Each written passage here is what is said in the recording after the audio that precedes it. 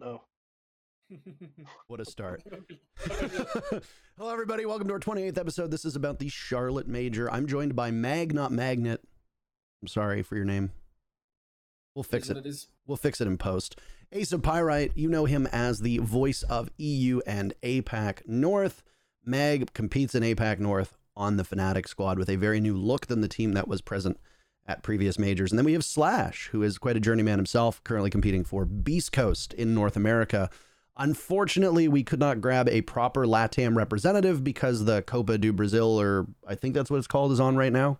So we have Ace here to talk about LATAM 2 because, as you know, he used to cast it. So hello, gentlemen. How are you all today? Would you like to start, Ace? We're all very polite today, is how we are. Yeah, I'm good. Thank you very much. It's a pleasure to be here. Getting the opportunity to speak about a bit of LATAM as well is always welcome. It's always a lot of fun. And EUL has been crazy, so plenty to go at. So, yeah, look, it's 4 a.m. I'm still awake. Probably be awake for the next 3 hours for this. Looking forward to talking about some Siege again. I've also been awake a long time. I guess I represent, the only region that matters, so I had to be here. We're going to be talking about the groups today. For those of you who are not in the loop, the groups were announced. What was it? Was it yesterday? It was yesterday or day before? Two days ago. Before, yeah. 2 days ago. Obviously some turmoil when they were unveiled because there is not one region per group as we had kind of thought there would be. I'm a bit surprised by that and frankly a bit disappointed. When international events happen as seldom as they do, we've had 3 international events in the last year. With COVID and all that, seeing inter-regional matchups is kind of boring. So I'm a little bummed. I don't know if any of you feel the same way about it. But I don't really want to watch Furia versus Team Liquid in Group B. I want to watch Furia or Liquid play other teams. Yeah, as a player, it's really annoying too, because you're gonna fly if you're an APAC team, you're flying across the world pretty much every time to go play a team that you play every other day. So yeah. I don't get it. Magnet, you've obviously played against inter-regional matchups internationally. You share the same thoughts? Yeah, definitely. I think, maybe someone's got something against APAC. It tends to only happen against APAC, They don't want us getting out of groups or something, upsetting, the other regions. So, as someone who's been used to it, I'm pretty over it. Especially like Slash said, they're for us 24-hour journeys across the world, and we're still playing who we play in regular season and we scrim every day. So hopefully it doesn't happen in the future. Tim, do you I agree with what you say. I think, obviously we spend a lot of time watching these teams, casting them, and, it's a matchup that we've maybe seen a few weeks ago too. Maybe to see a little bit of a positive sort of spin to it. It does create a bit of a storyline sometimes, if you've had a particularly big matchup maybe in the, in EUL between LFO and BDS, and then they're going to play, and you've sort of already got that underlying bit of sort of fireworks going on. It can play into it a little bit, and you've got a bit of a storyline, I guess. But, it's always nice to see, it's the what ifs, isn't it? It's what if BDS meet Furia? That's the sort of the questions you can't normally answer. So that's what we like to see. I will say that, what was it, SI 2020, you had the 3 Brazilian teams and then Invictus. Yes. And at least it guarantees that a Brazilian team is going to make it, right? If you've got an APAC team in every single group, there is, based on past performance, it's not uncommon for 2 of those APAC teams to just not have really a fighting chance. But if you look at Group A, having Direwolves and Elevate in the same group, I think honestly bolsters their chances of making it out of the group, especially if they know each other's play styles particularly well. That's my take. No, I agree. I think that's probably the only positive, especially mainly for APAC region, of course, that they really only have to beat one other international team to make it through. Yeah. So, yeah, probably the only positive I think to take away. Well, speaking of that Group A, let's dive into it, because the Group A is Direwolves, Elevate, Oxygen, and Team 1. For those that don't know, Direwolves is the Taiwanese team. Elevate is the team from Thailand. Don't get those confused. Oxygen is from North America, and Team One is from Brazil. Any particular standouts in this group? Anything that jumps out at any of you right away? And we'll start with Magnet, then we'll go to Ace, and we'll go to Slash. Obviously, the two APAC teams are a bit of a standout. You did just call me Magnet as well. Standout number 2. Thanks, Magnet. And I definitely think Oxygen, for sure. I think, what did they come in the NA league? Second. They finished second. Second? Yeah. I think, especially against aggressive solo styles like Elevate and Direwolves, which tend to be shut down by these sort of slower playstyles, methodical playstyles where the enemy just waits for their aggression. I think Oxygen are definitely going to come out of that group. Whether they are on top or not, I have no idea, but for sure, my immediate standout would be Oxygen.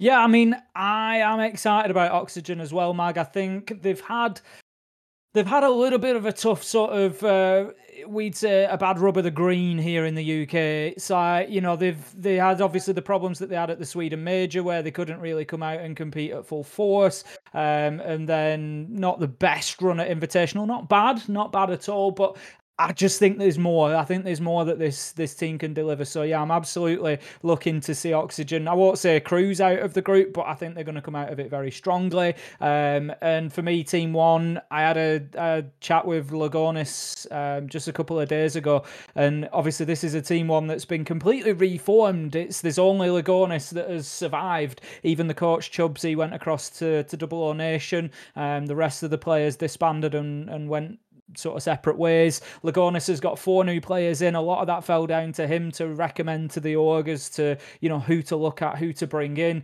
They've gelled very quickly, and he said it's been a bit different this time because obviously it's similar to what they did in the build up to the Mexico Major, really. You know, January last year, they started as a fresh roster and they got themselves through to Mexico. So to qualify for the Major again so quickly, that's pretty impressive and can't be overlooked. And I think they're going to be a strong team. They've got the sort of 18-year-old Brazilian gunners that everybody's terrified of, so it's going to be fun.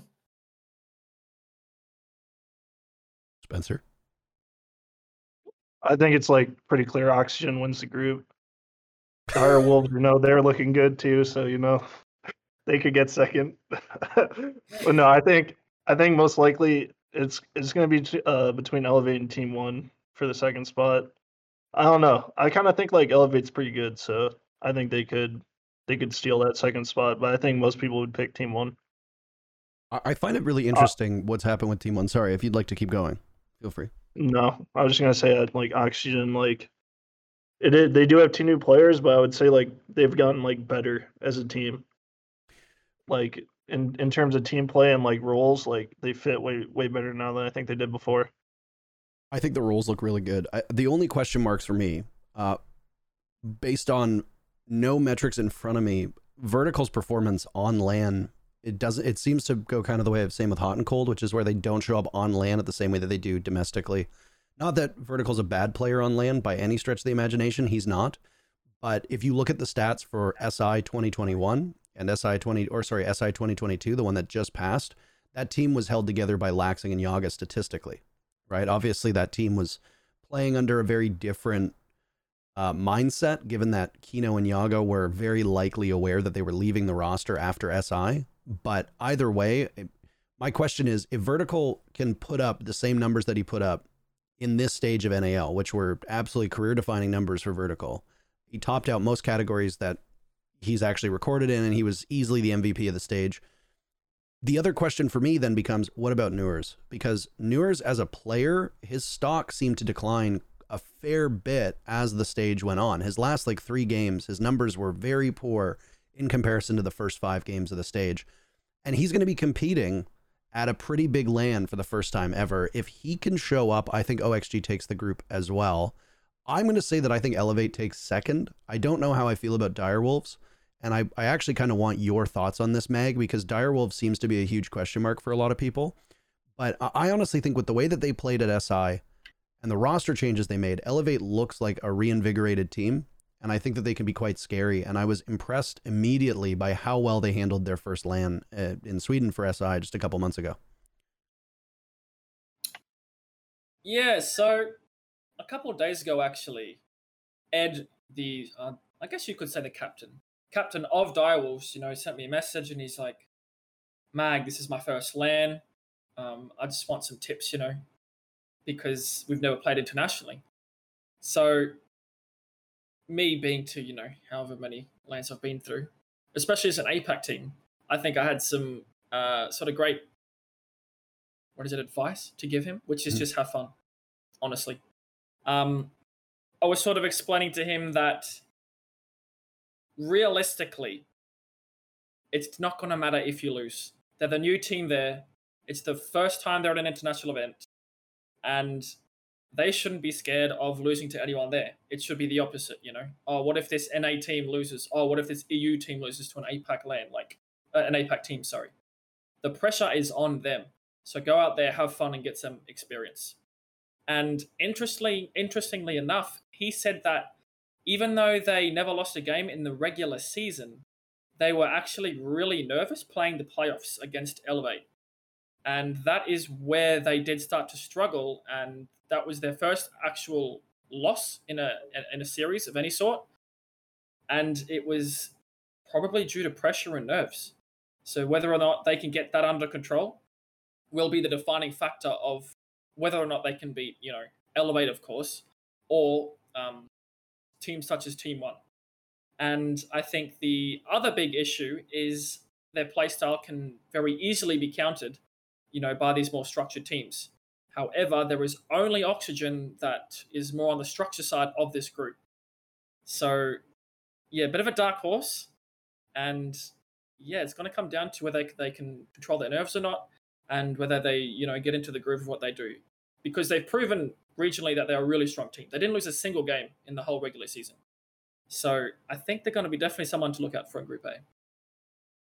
Just to jump in here for 1 sec, Direwolves went 7-0 in APAC South. 3 of the 4 teams that are competing on behalf of APAC actually come from APAC South, which is a fascinating change, because when the APAC system was split, a lot of players thought that APAC South was kind of being thrown to the wolves, that it was, like the less sexier region. And now here we have, Chiefs, Elevate, and Direwolves all making it out of there. And you're right. I mean, Direwolves went perfect. They lost to Cyclops. They lost to Elevate. And then that was the ball game for them when it comes to the APAC playoffs. And yeah, pressure plays a huge part of it, right? I mean, I hate to say it to the APAC region because it sounds so disrespectful, but if you lose to an APAC team, you get clowned on, especially newer APAC teams, right? So there's a lot more pressure for some of these teams, to say, oh my God, you lost to Elevate. Oh my God, you lost to Cyclops. What's going on? This is bad for you. And that firmly puts the ball in the court of the other teams, not the APAC teams, to perform up to snuff. Sure. I could see them being a team where their first 2 games they play super nervous and they get beat pretty handily, but that last game comes, they can't really make the playoffs anymore. Could see them definitely play spoiler to someone with no pressure on their back at the end of the group. Because I feel like we've seen that a couple times where it's clearly nerves got to a team, but now that that's gone and they don't really care because they can't make the playoffs, they just play better. Yeah, there's definitely something to be said for teams that play with no pressure and just are there to have fun, as Mag said. I agree. Right? You go there to have fun, gain experience, and suddenly you do much better than you thought. I think, yeah, that depends on the player's personal attitudes, because it depends where your pressure comes from as an individual. So, do you allow pressure to be sort of found externally, which in this case, as you say, there isn't really going to be any. But if your pressure comes internally from wanting to perform for your teammates, your organization, yourself, if you're going to pile that on yourself, then it might not matter too much what the external expectations are. That's still going to be present if you're expecting a certain level from yourself. But interestingly for Elevate, I think an interesting point here is let's not forget about the performance that they had at Invitational. That is not going to help them here because they are not going to be coming in. Obviously, they're a team that have been around. They know what it's all about and, nobody's overlooking them at any point, but even less so now. When they've come out and had such a strong performance at SI, teams are going to be prepping for them. They're going to be ready for them and they're going to know that they are in for a game. So they're going to have to bring something new to the table. They can't necessarily just rinse and repeat the same sort of stuff they did at SI, but also B, teams are going to be coming out and prepping hard for them. So Elevate, as much as I like them as a team, I think they might just find themselves having a tough time here. Out of the two APAC teams, I think Direwolves may be the one to actually come through and surprise people a bit there. Oh, I might actually jump in again. Direwolves actually left yesterday or today for a boot camp before the event as well. And obviously, you know, I've been to a lot of boot camps before these big events. And if we had not gone to these boot camps, we would have gotten smoked out in groups. Like, you just learn so much from these other teams. Even the smallest things, right? Look, you can look at a region play style. Look at how these, you know, players play and all these different strategies on a VOD.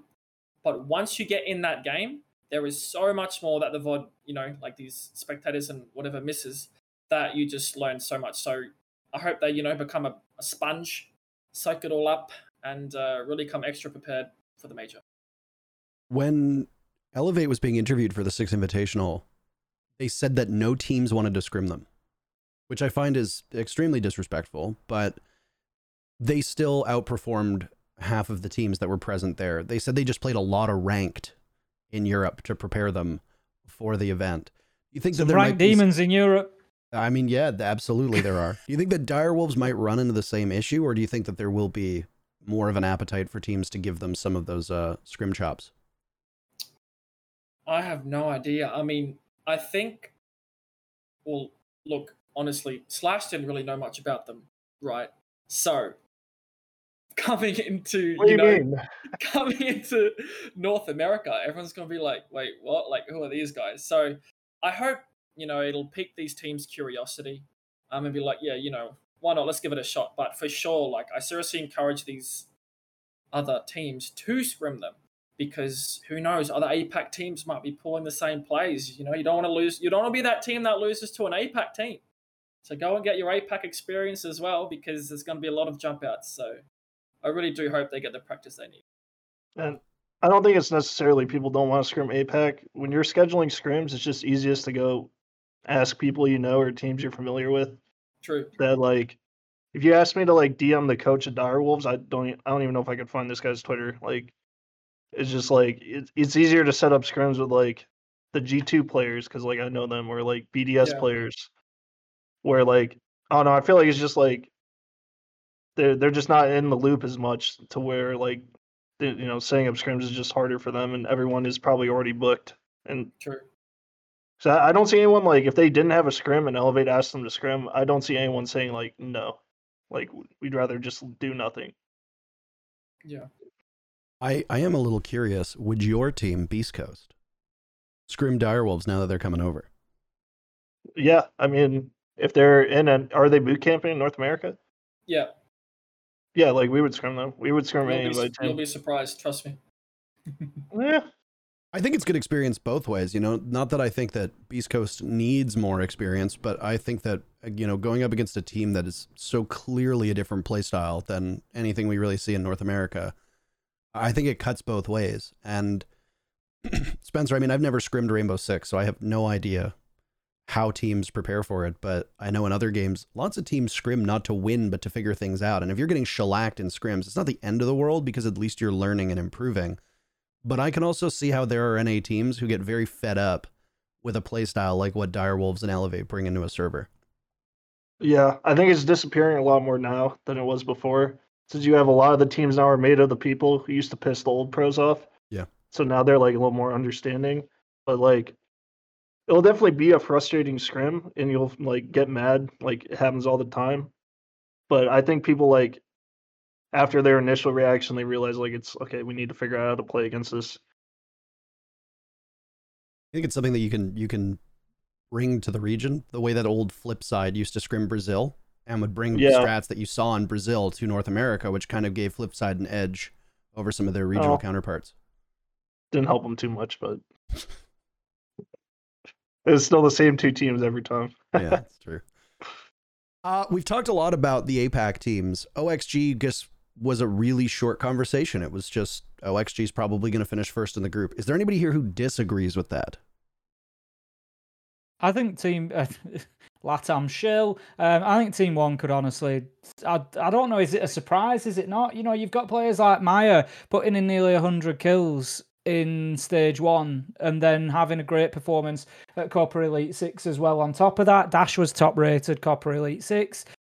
This is a squad that have got depth. Like, believe me, they are going to come out and be very, very difficult to beat. The one negative for them is that lack of experience, but they've got Lagonis there who has been there and done it. But interestingly, one thing that he did say himself was it's not always the easiest thing to pass experience on when you're the only experienced player there. It's easier sometimes if you've got a second, if previously he had Alamai with him, or, when you can do that and you've got a couple of you to sort of show the way, it's a little bit easier. But they seem to have switched on very, very quickly to what he's doing.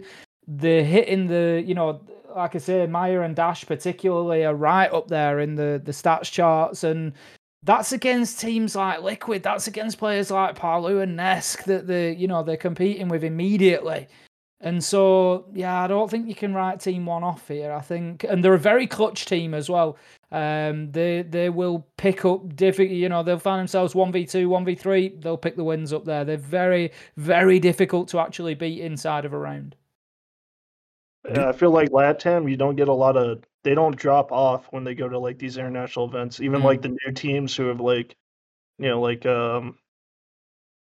I can't think of an example, but like you don't really. Is a great example, and so is MIBR. Yeah, MIBR is what I was looking for, but like you could say like, oh, they don't have experience, but it doesn't really even seem to matter for them. I think they just play so much like interregionally in like important matches that like pressure is just like not as big of a factor to them. Whereas in like an NA player, it's just the NAL and that's all you have. And that's like your 7 games to, get your emotions under control. The one thing that I've noticed the most with LATAM was go back to the Brazilian interregional play in 2017, 2018, right? Where they had 1 or 2 good teams. That was pretty much it. That was the Font BRK days. Black Dragons was now NIP. And all of those teams kind of played the same. The only major difference was that like BRK and Font played very different styles, still very aggressive, but one worked well internationally and one worked well domestically. And now if you watch Latin America, the play styles of all of the teams are quite different. And I think there was a concerted push, and this was backed up by some of the comments made by Brazilian players on Twitter, starting in Raleigh, where in order to start performing better at international lands, they started mimicking or trying to copy some of the playstyles of European teams or North American teams in certain ways, and then add their own flourish to it. And since then, you see the way that NIP plays is in stark contrast to the way that Liquid plays, to the way that FaZe plays, to the way that W7M is now playing, to the way that Team One played at the Mexico Major. And it works out quite well. They're very adaptable. And I think there's very little argument from people that LATAM has been the most consistent region over the last almost 2 years at this point. And that's because of the diversity in playstyles, which I'm starting to see in North America too, but was also something that wasn't really present in NA. EU's always had that. EU's always, been one of the deepest regions because of that. But now to see LATAM catch up and arguably surpass them is a big part of why. And you can just kind of plug and play these rosters. Team One literally sold their almost whole roster to 00 Nation, and 00 Nation finished in second last place with the old Team One roster, and now the new Team One roster finishes third. So clearly the systems that these teams bring work, and it's really nice to see, and it makes trying to guess where Brazilian teams are going to be on land very unpredictable. Yeah, it really does, and it's something that they don't just pick up from other teams around the world. Like you say, they do go to LAN events, and they are like sponges. When they get that opportunity to scrim against the other international teams, they'll take away the best bits. But all the players in LATAM, and it's I think it's the same for most regions. They're very familiar with each other. They're friendly. They play with each other. They are all scrimming each other, and so when you've got that diversity of styles, it just fuels more because they don't need to rely on scrimming the European teams or the NA teams to pick up a different style. They can just scrim FaZe or they can just scrim Liquid and they'll pick up something new that they're not doing. And because there's such a diverse pool there to begin with, it just creates this ridiculous strength in depth. And that's what we saw last year. It's not like we were saying, oh, it's been a LATAM domination because NIP won 3 or 4 tournaments.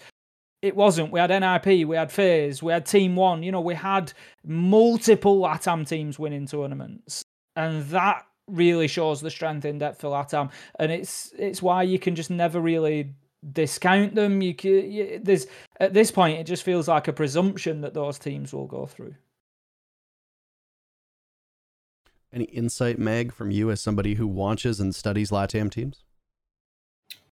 As someone who watches and studies LATAM teams, do you? I just agree with both of your points, to be honest. I think they can never be counted out in these groups.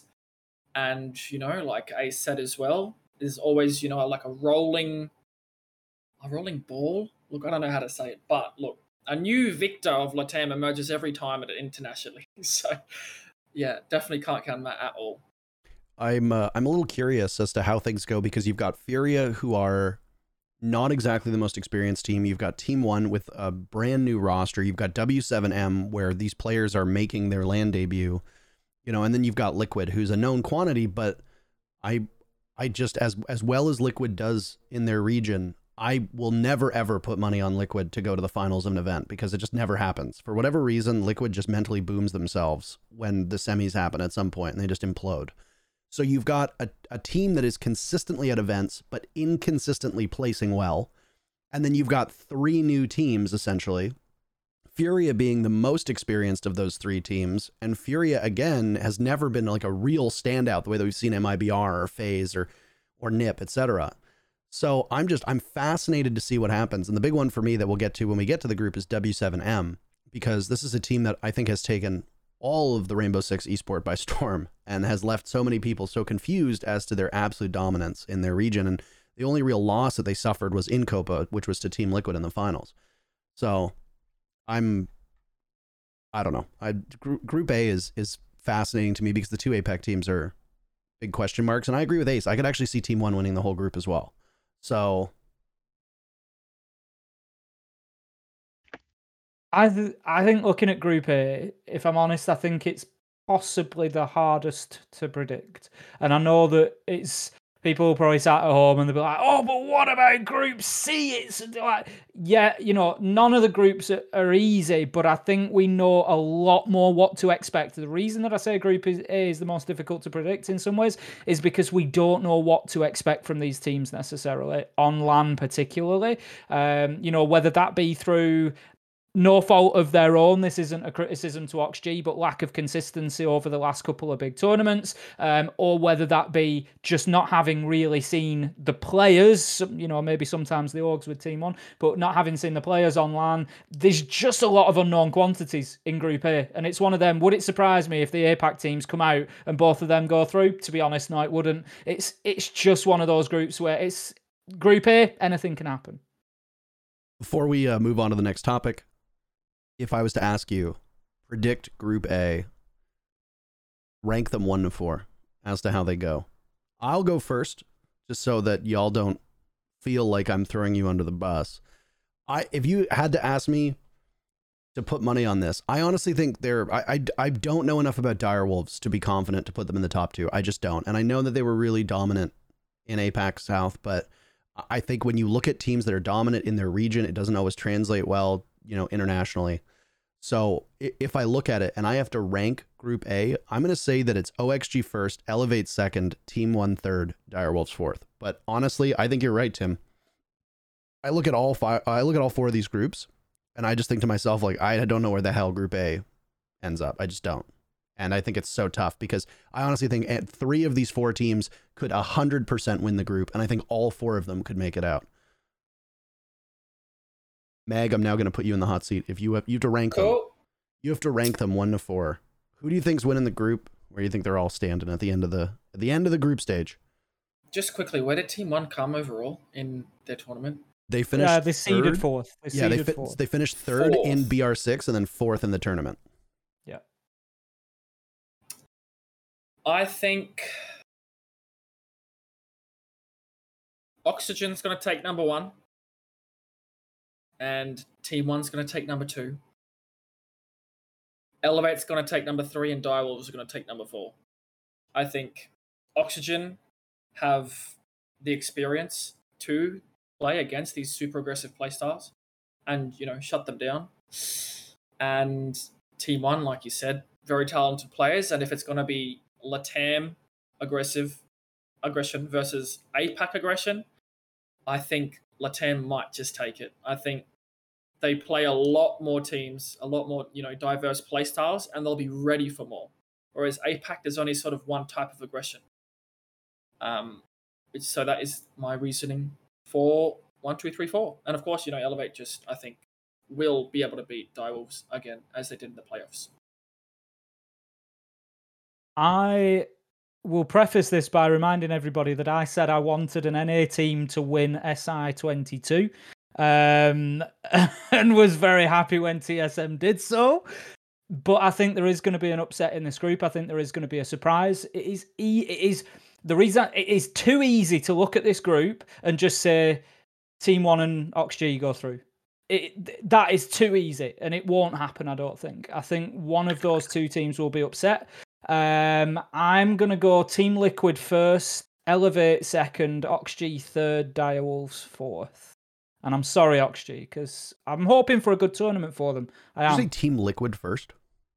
Did I say Team Liquid, Team 1? Sorry. Yeah, you did. Yeah.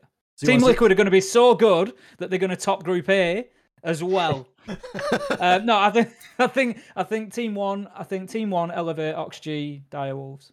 So you have OXG going out.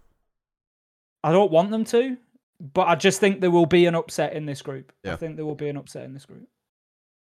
Okay. I feel that. That's 3 people who put the poor Direwolves. Slash, do you have them in last as well? No. I am an APAC scholar, so I will put them at 1. I'll put Elevate at 2.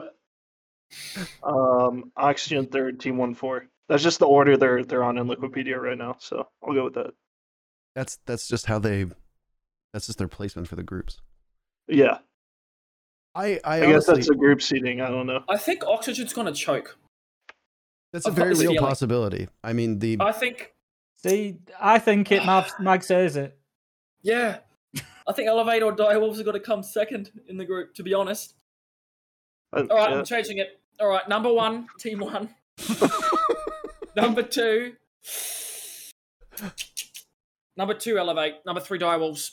Number 4, Oxygen. I think Oxygen's finishing. Wow. 4th. No. Yeah, I think they might get overwhelmed, to be honest. Especially if, like you mentioned before, if Vertical doesn't pop off, because he's probably the best player in NA right now, and he's obviously doing a lot of work for them. So yeah, hopefully for their sake they don't. I honestly think.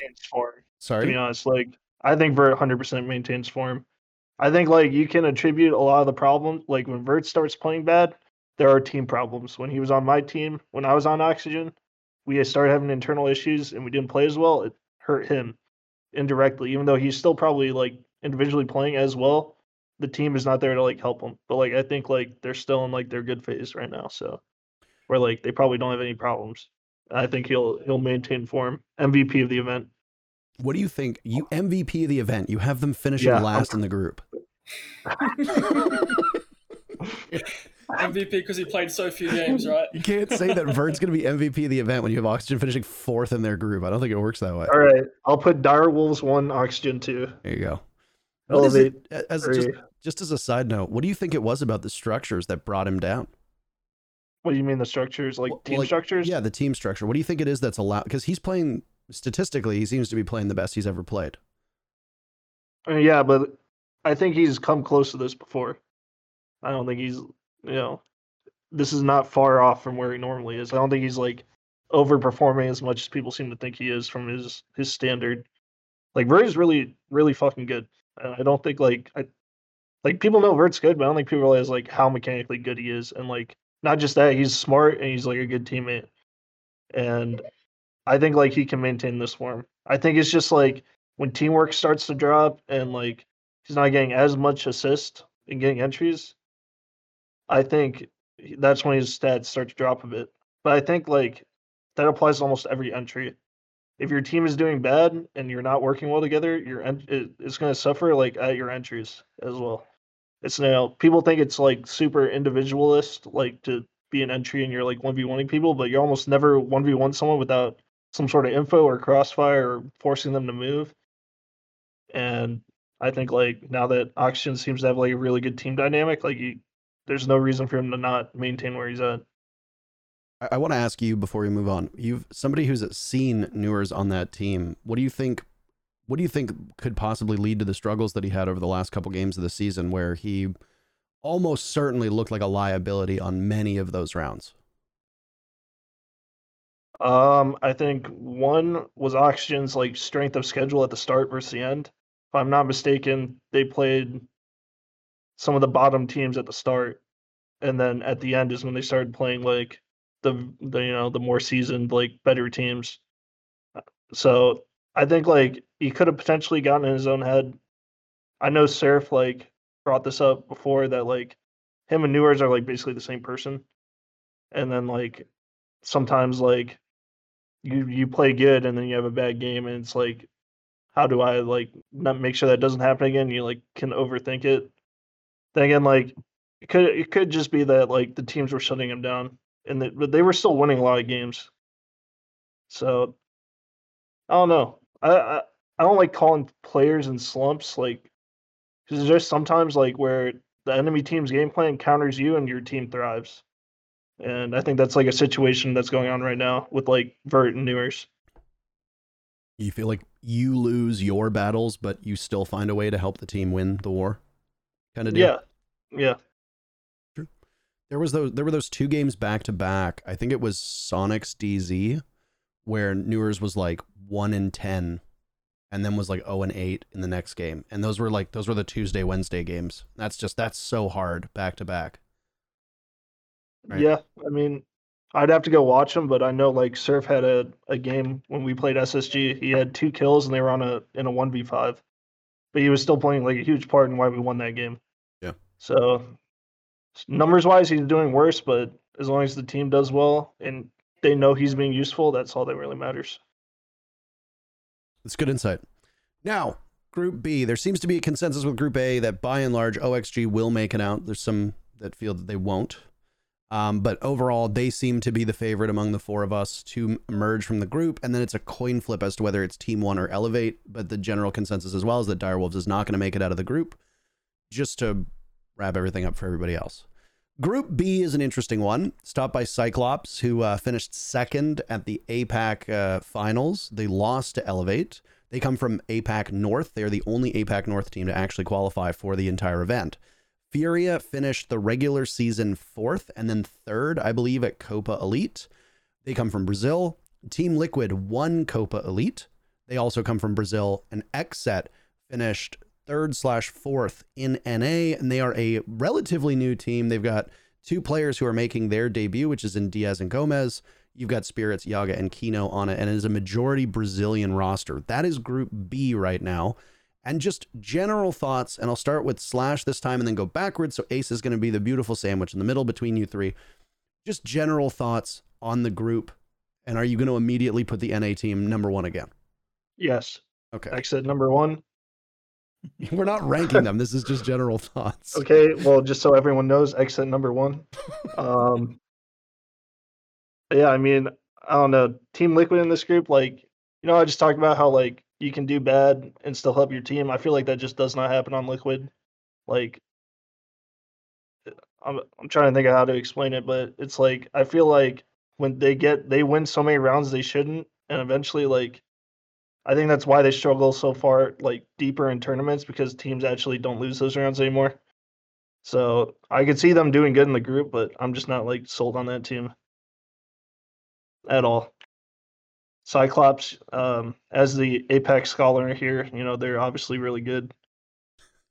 I watched one of their games, and they did okay, if I remember. So, yeah, I don't know. Exa is just like, honestly, like at the start of the season, I think they lost their first 3 games, right? They went 0-2, and then they started winning. Yeah. Yeah, I mean, they just like found their groove. I know like it's been like a pretty large adjustment for them. Spirits has the IGL in English, which is not like his primary language, and it took him a little bit to adjust. But like I think they've been playing like lights out for the last like 4 play days of NAL, and like I don't know, they have a sense of confidence around them that just seems like unbeatable right now. Like not only are they confident, but like they're having a good time, they're having fun, they're not taking it too seriously. And like I don't think they're a team that will like succumb to nerves at like a LAN event, even though it's like they're pretty new like players overall. It's a very Like, young team, just in terms of like Diaz and age. Gomez, Very young team. yeah. But like if you look at like Kino, Yogg, Spirits, those guys all played at and multiple invites or at least one invite. Furia, I haven't watched them that much, but I think Twister's their coach, right? Yep. Yeah, I know him, so Smart guy. yeah. I mean, I'm sure they'll do good. Like it just feels like every BR team that has like these young players does good. So I don't know. I don't know how to predict the group. I'd just say X at 1. Ace. Group B, I mean, I think I agree with Slash that XSET are going to do very well in this group. I think it's a really good draw for XSET because they've got Bodega as coach, who has spent years playing against particularly 2 of these teams, Furia and Liquid. They're teams that he knows very, very well, players that he knows very, very well, and I would expect XSET to be set up extremely solidly to play against these teams. In terms of the others, Liquid, I think, are looking better than they have in a long time.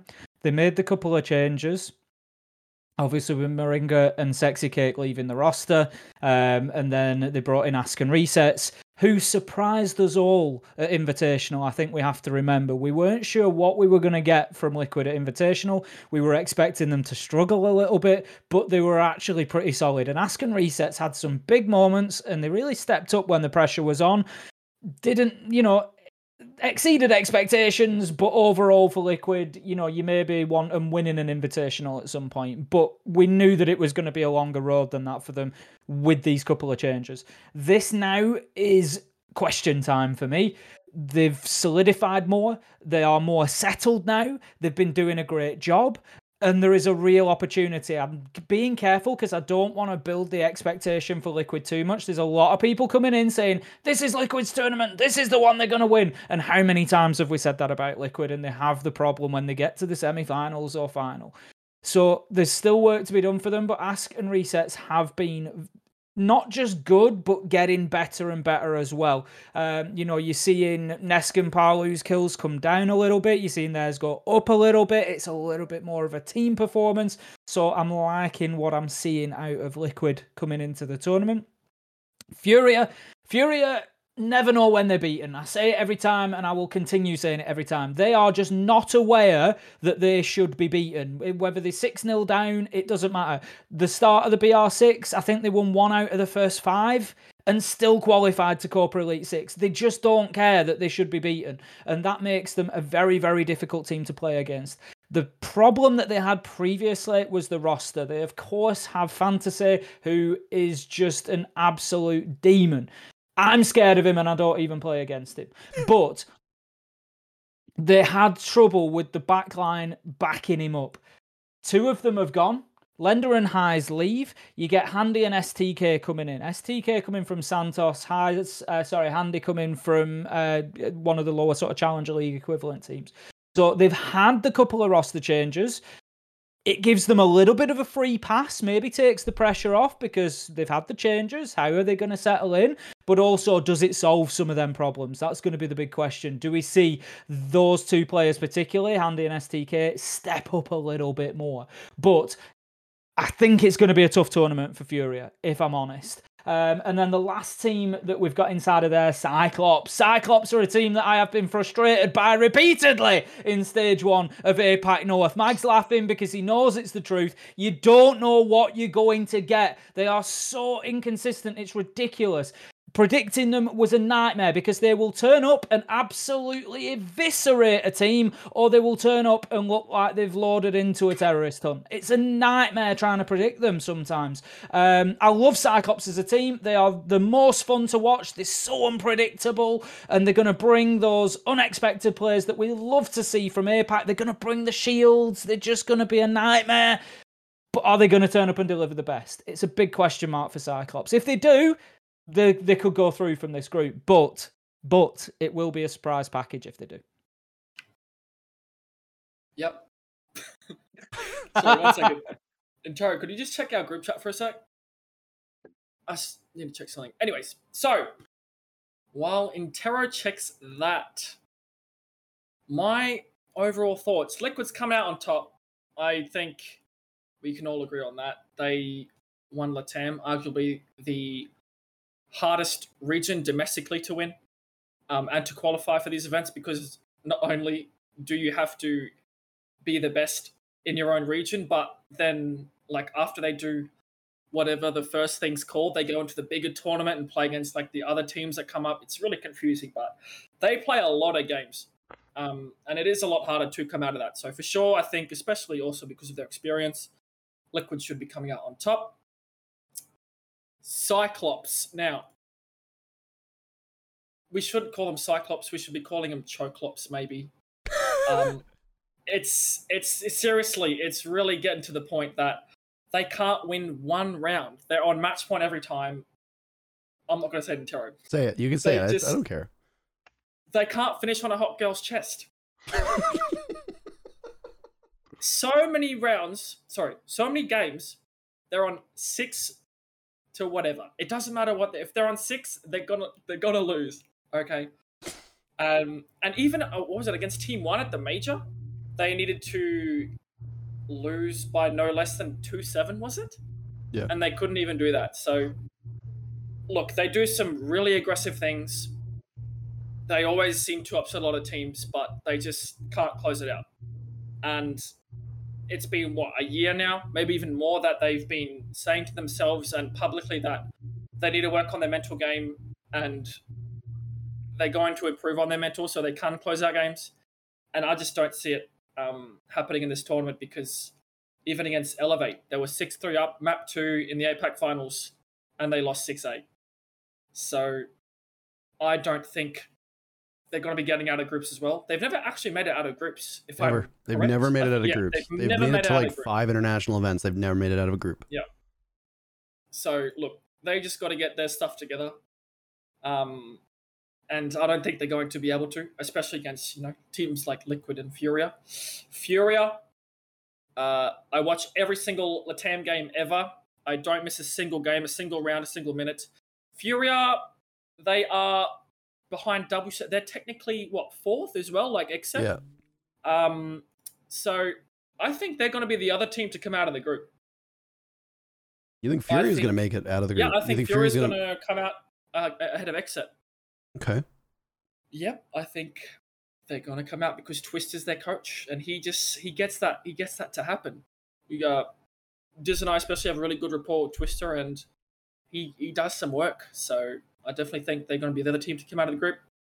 Except I'm not the guru like Slash over here, but I think they've sort of scraped by into making the international. I've just quickly looked at Liquipedia, that's why I say that. And I've just seen that they do lose to the better teams and the more seasoned teams in the NAL. So look, I really think that they can get some good experience from this. Good on them if they can upset someone, but I think it's a double LATAM out of Group B. I'd actually love to add up how many games Cyclops has played internationally without making it out of groups, because I mean their contemporaries in APAC were that Mantis FPS Cloud9 Sandbox team, which also really struggled to make it out of groups for a long time, and then finally broke that curse. Cyclops, as you said, are just every round is different. They could be having the greatest game of their lives, and then they'll just throw 2 rounds in a row, and you'll be sitting there as a caster thinking like, what the fuck happened? Like, what are you doing? And it's so baffling. It's really baffling. And like the thing with Cyclops is that they're always a feel good story, right? Even when they're losing, they're getting shellacked, they're playing poorly, they never look it, they're always happy, they're always having a good time, and they always just kind of, you know, like, this is fun. And as we go back to, you know, Group A, teams that go to play for experience and don't necessarily go with the goal of winning, it seems to imbue those teams with like a sense of power and accomplishment that is absent from teams that are there to, you know, we have so much pressure on our shoulders. Do I think that is enough for Cyclops to make it out of this group? No, I don't. The best opportunity that Cyclops had to make it out of a group, as many will recall, was back in Mexico when that freak occurrence happened against Team One. They're not going to lose 7-2. Surely Parker, not. they're not going to lose 7-2. There's only 7-2 can do it. Were you casting that match, by the way? Yes, I was. It was 2 a.m. I think. Well, it finished at about 1:30 a.m. And because at the last minute we'd had to cast from home. My family was at home, which if I'm casting a late night tournament from home like that, they're not usually. But for reasons they were. And I was like, look, we need to get this game going. Like, my wife is not going to be happy when I'm shouting at 2:30 in the morning when this is finishing. But yeah, I did. I cast that and I cast the tiebreaker, and it was the most fun. It was such a good game. I mean, there were people around the whole esports industry saying, you know, this has never happened in our league, like ever. You know, this kind of tiebreaker, a need for another game was astonishing. And that was the best look that Cyclops had. Cyclops didn't fare all that well at SI, you know, the event that just transpired. I don't see them making it out of this group. I think they're probably going to finish last. And I hate to be that guy, but I'm not high on a team that consistently finishes last in all of their groups, or at least close to last. And I don't think there's any gimmies here. You know, like when they were in that group with the Sonics at Mexico, the Sonics looked like a shell of themselves. That was their first international event. They had a lot to learn, and Cyclops were able to take advantage of that. And Sonics looked very poor at that event. And Cyclops picked up a free win off of it, you know, and then they beat Team One, who also looked quite bad at one point. I don't think Cyclops in a best of one, I don't think they have the strength to go toe to toe with these teams. You know, the one thing I will say about XSET is that even in the matches that XSET lost, with the exception of the first 2 games they ever played, the next 2 games that they lost were both 8-7 losses to Astralis and OXG, the first and second best teams in North America. So you're losing, but you need all 15 rounds to do it against the 2 teams that at that point were ahead of you. They eventually ended up getting leapfrogged by DZ on the final play day. So for me, that XSET team is like the polar opposite of Cyclops. If Cyclops will be in a round and you have no idea what to expect, XSET don't give up free rounds. It doesn't matter how close or how far it is. The end result of a round, you're almost always on the edge of your seat unless XSET sweeps you off, you know, cleans the floor with you.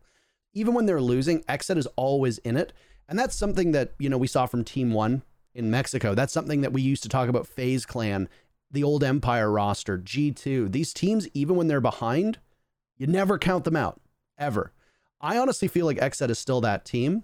And I think that this Liquid roster is as well. I'm glad you pointed it out, Tim, because there's a lot more depth on this squad. Yeah, everybody's like, oh, Palu and Nesk, Palu and Nesk, Palu and Nesk. But Ask and Resets have settled in really nicely. Ask's stats are far sexier than Resets, but I think Resets is by far and away the most important part of that team, who gets the least amount of attention. So if I'm looking at this group, I think Liquid and XSET are the favorites. I think the matchup between Liquid and XSET is going to be easily the best match of that group, and might be one of the best matches of all of the groups, for the record. I don't really have a high opinion of Furia. They're a good middle of the pack team. I think in a weaker group, maybe they make it out of that group. If you put them in Group A instead of Team One, I honestly think they make it out of that group. But I don't know about here. I don't see Furia edging out Liquid, and with the way that XSET played in NA, making every single round super scrappy and super competitive, I don't have any reason to think that XSET won't perform very well. That's my general feel of Group B, and you know, we can rank them now, unless there's anything else y'all would like to add. I think it's going to be probably Liquid first in the group, XSET second, Furia third, and Cyclops fourth.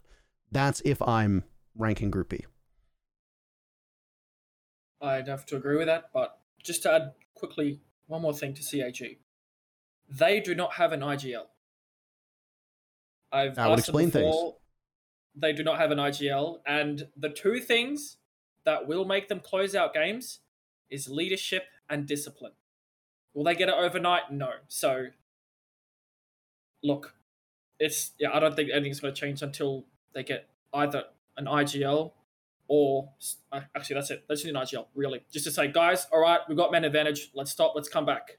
But they're really hard stuck on their type of play style, which is just being the best individual players out there. Credit to them for making it work as good as it does to a point. But unless someone steps up and actually tries to change something, I don't think they're going to come out. But for sure, I agree with Liquid number 1. Oh, did you say? I said Xset number 2. All right, I'm still on Fury. We'll do the rankings now. Sure. Okay. Liquid number 1. I think Fury is going to be number 2. A double the 10 out of Group B, then Xset, and then CAG. I will add one point that we haven't mentioned for Liquid, which I think is very important, and it sort of plays into Ask and Resets as well, is PSK is getting overlooked repeatedly in As this he always lineup. has, by the way. As he always has. Yeah. And those two are doing an unreal job at facilitating PSK to do amazing things, and he will continue to do so. So keep an eye on PSK, and he is another strength that Liquid have got. So for me, I feel like I want to put Liquid at the top, but I think there is also another maybe small point that we can't overlook, and that is Bodega coaching Xset. Xset are going to come in very well prepared, and I'm going to put them at the top. I think Xset are going to surprise. They're going to take top spot. Liquid takes second. It pains me to say Fury are third because I'm good friends with Twister. He's a fantastic coach, and I think the roster changes will be the right thing for the team. I think they maybe just haven't had quite long enough to bed in yet. And I'm sure that Bodega is going to be familiar with the players that have come in as well. So I don't think there's going to be any sort of surprises there. And I think Fury have maybe just taken a little bit of a step back to take 2 or 3 forward down the line. So I think Fury are third, and I think Cyclops frustrate again and are just inconsistent and come through fourth. I'm going to put Xset at 1. I think they are the main characters of this event. They have plot armor. They will make it pretty far. Probably like a heartbreaking defeat in the semis to make a good story so that when they do the sequel, they can win it. Liquid, I'm going to put second, but then they immediately lose and choke. They're going to be like the bad guy in the movie, where they're like the best team, but they're gonna like lose in the playoffs. Cyclops fourth because, as I've observed, like they choke games because I watch a lot of their games. They tend to choke. And Furia third because that's the last spot for them. And I ranked all the other teams. I really do feel badly for that Furia roster, but I do wonder if Furia can surprise us. The same way that MIBR did, because I observed back in SI 2022, just as in SI 2021, on paper the MIBR roster doesn't hold a candle to at least half of the other teams there. Yet both events they finished very high up, in the top 6. And it's kind of puzzling because you watch them play and they're consistent, but they're not really doing anything all that flashy. I kind of see Furia in that same boat, but the big caveat here is that if Fantasy gets shut down, that whole team's ability to win does still really drop. And I don't know if changing that supporting cast, as you talked about, Tim, is enough to elevate them to a point where they can make it out of the group, because great players do fall off internationally.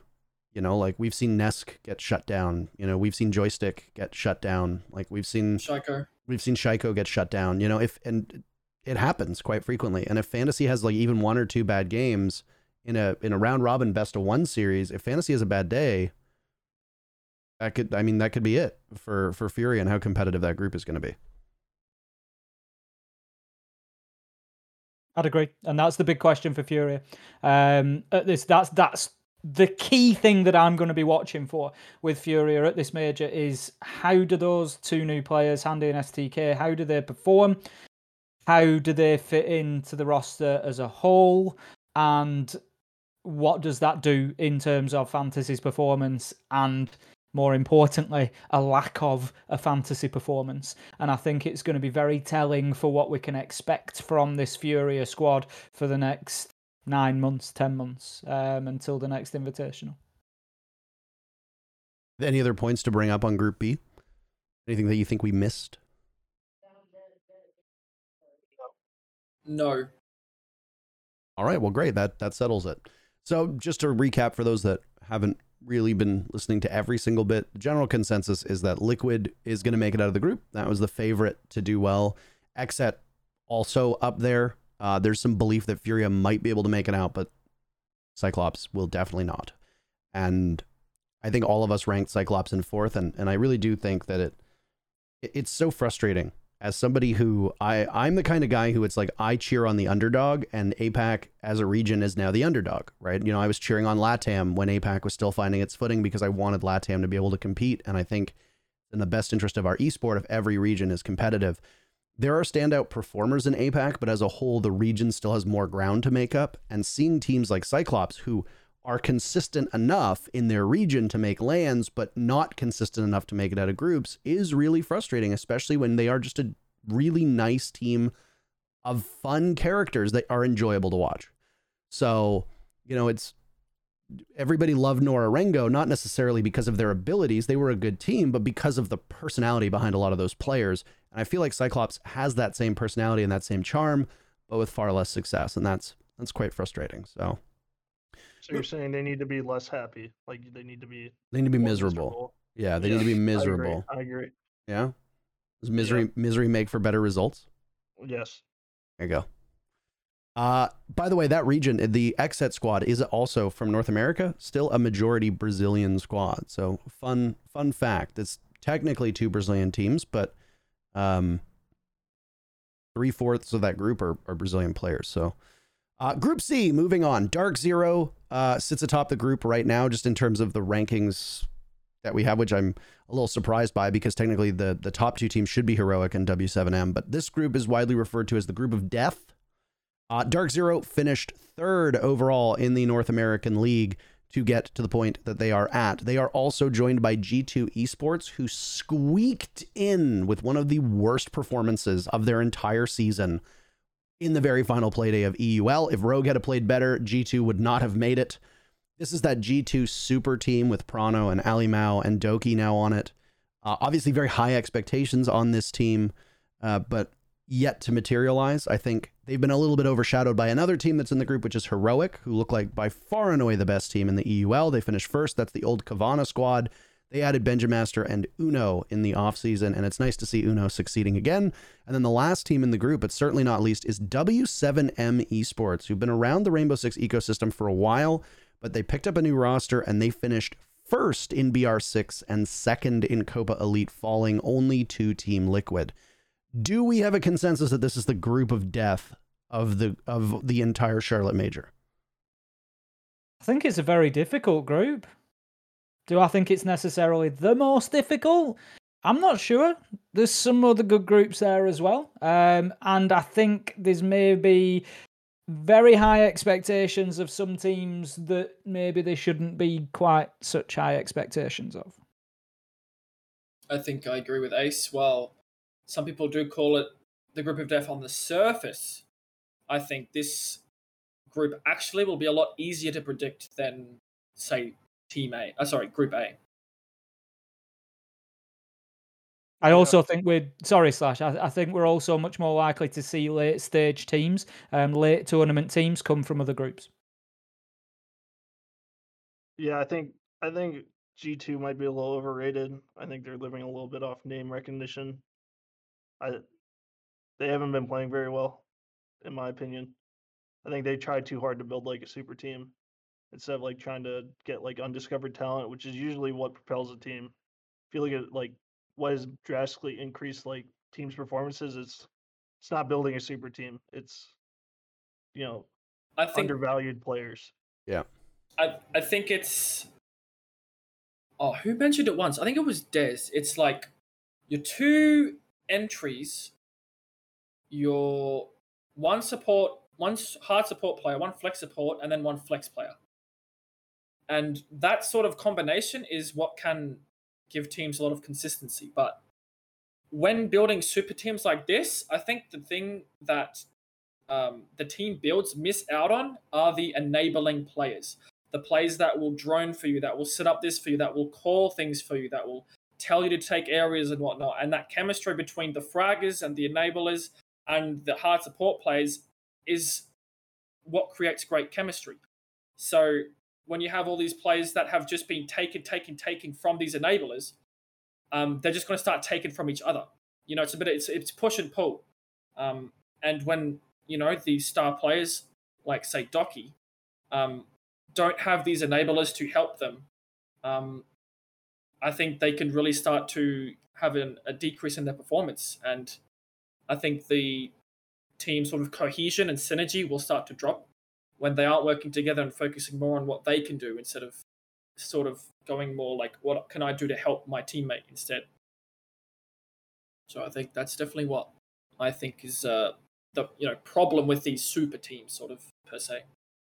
Yeah, I think they definitely undervalue being enabled. I'm not saying this happens to G2 or the players, but it's like, you know, if you're constantly at the top of the scoreboard on your team, and you know, can start to develop an ego and think like, well, if I just had 4 players who were as good as me, we'd be a good team. But like, I think we've seen it not work out more than it has. And like, people call the old G2 a super team, but when that team formed, it was not like a super team. It became a super team because of how well they played together. Right. And this is more of like a traditional super team where it's just like you got like the 5 best players in your region pretty much, regardless of like fit or role. To tack onto what you said about that, and it's already apparent that G2 is going to be the story of this group, is that you look at the teams that have won events recently, right? TSM won. Were they a super team? No. I mean, Merc and Bolo, as big as a profile as Bolo had as a content creator, they were both very untested young players from a competitive sense, right? You had the old hands of Geo and Chala, who've been around for eternity. Achieved was, I mean, I even remember how Achieved spent like 6 seasons grinding out Challenger League before finally making it up to pro play. I mean, he was a tenured player at a tier 2 perspective, but he certainly wasn't the tier 1 phenom that he is now. You know, look at Ninjas in Pajamas. That was the same 3 players, that same core that picked up Musi and Pino, both young players, both of whom were highly touted prospects, and they were young talent. You know, FaZe. Look at FaZe. FaZe is a bit of a super team, sure. We'll give them that. But then go to Team 1.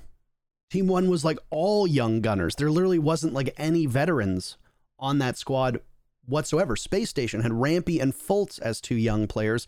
The only real super team aspect was when they picked up Troy to be their IGL.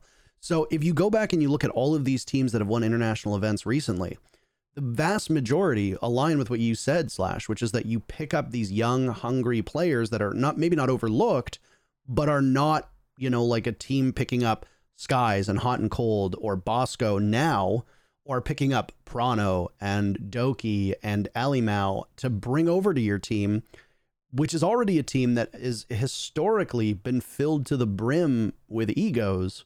Just adding more to that, there's no like young and upcoming talent that's been added to this G2 roster. And if you look at the G2 roster over the last like 2 years, they really haven't been bringing anybody young up. What was it? Yonka was like the only like unknown player that they brought up out of, you know, the rest of them have all been known quantities that are superstars, and they keep trying to assemble this, you know, super team with Hungry on it. And with, you know, I guess Kayak was a younger player too that they picked up. But other than that, G2 just keeps trying to find all of these top players and fit them into the mold. And it really isn't working as well as the old G2 roster, or as well as other teams, which are doing the opposite, which is they're picking up younger players.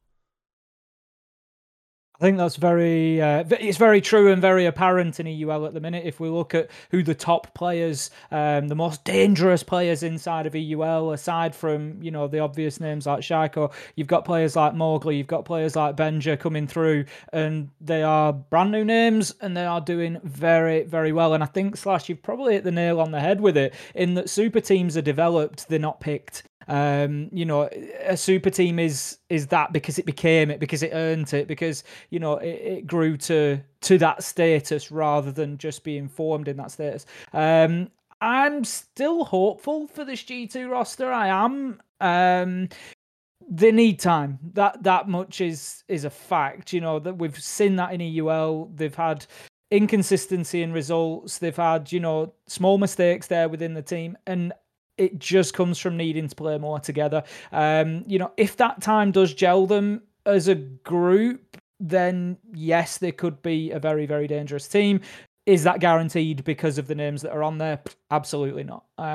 So yeah, I think G2 for me are going to be not. I won't say out of the depth because, all the players on the team have been there, they've done it, they've got the experience.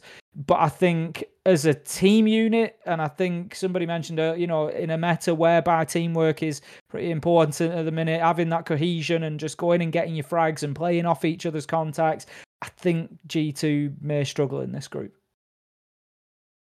Yeah, I think they've definitely made some of the players have made strides to kind of fall out of the spotlight a little bit. Like watching their games, like Virtue has statistically not had the best season, if I'm correct, from the games I watched. I haven't looked at the stats, but you can see him playing more support and trying to facilitate his teammates more than probably anyone else on the team besides Prano, who's that's his job.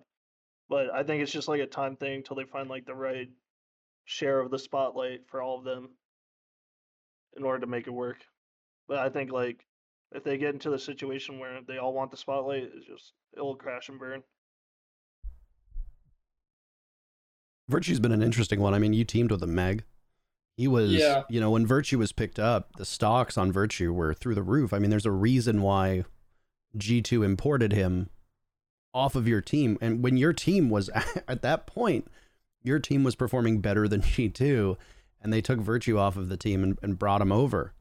And to see him, I don't want to say regress, but I do agree with Slash. He's stepped back. He doesn't court the spotlight. It would have been very easy for Virtue to remain an entry and be super flashy and play on a team and be able to just light it up. But he's taken that less sexy role in hopes of propelling the team forward.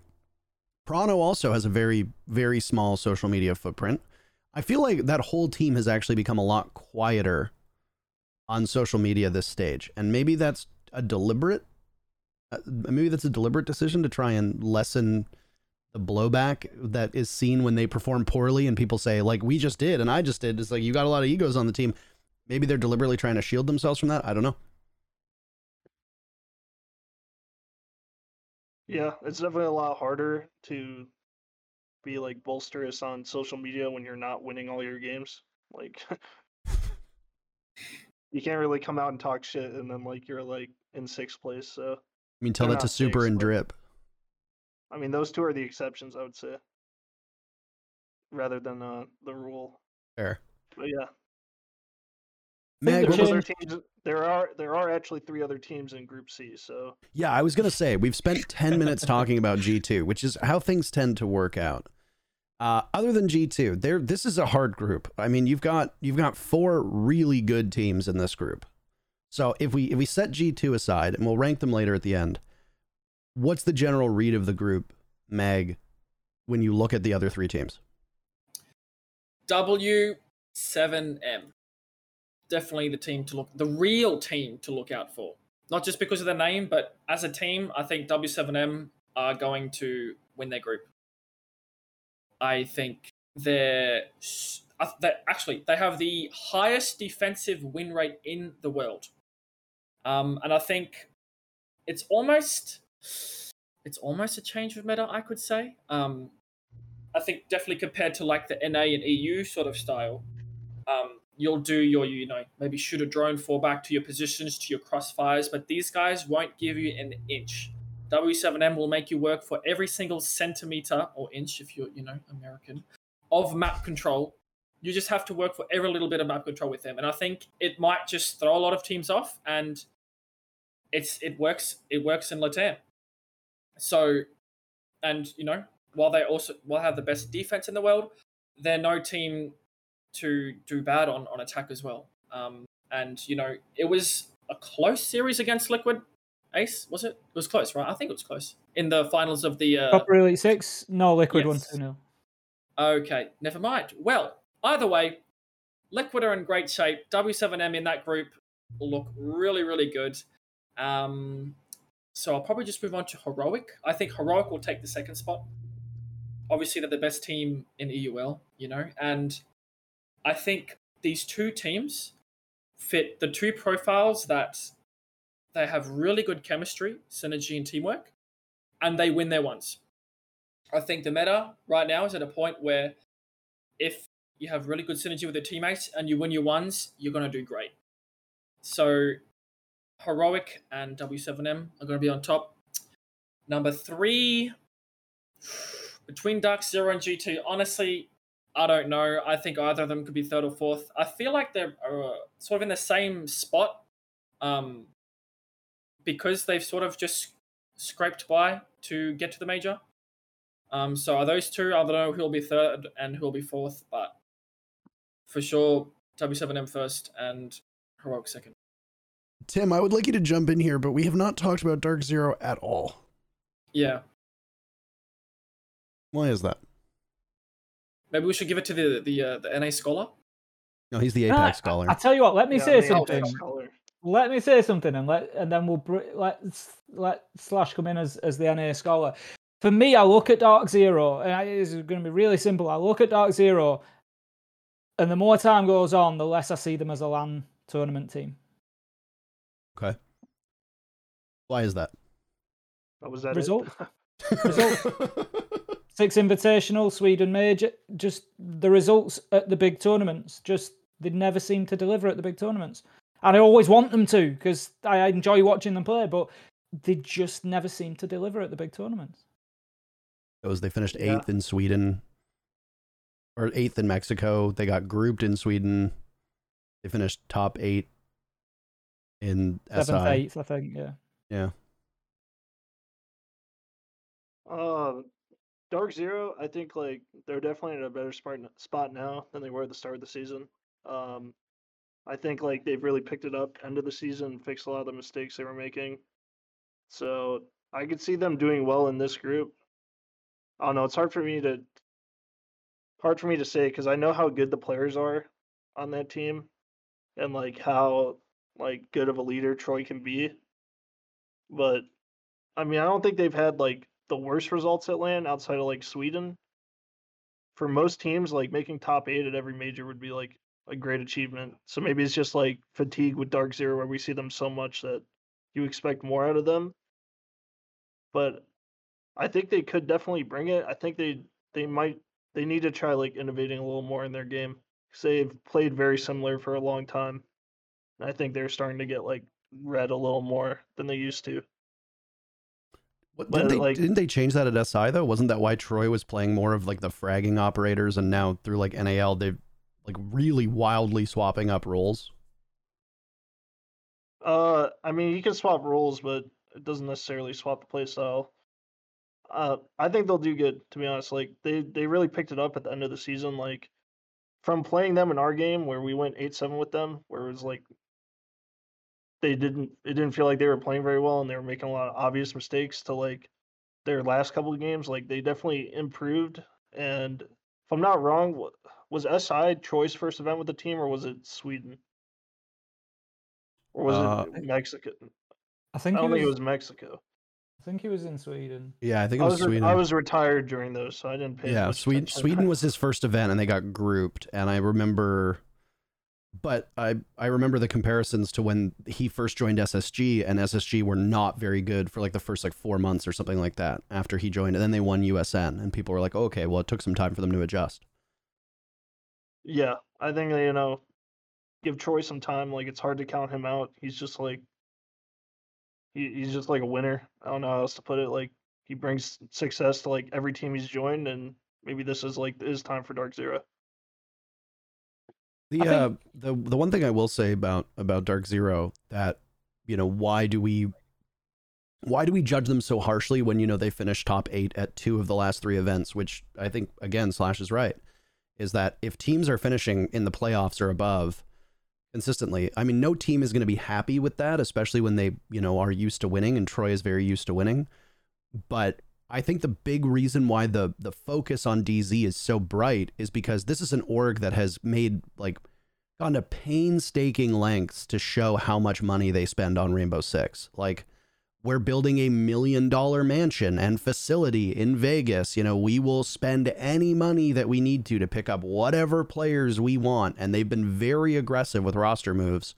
So much so that I don't know if it holds now, but before the roster window opened, after SI 2022, they had made the most roster changes of the big teams in North America. And yet they were the only team that had not seen any real success. Space Station won an international event. TSM won an international event, you know, and DZ's place of the big four, which was OXG, SSG, TSM, and them, was quite poor. And now the Sonics are nipping at their heels as well for relevancy in North America and challenging them in that spot in the top.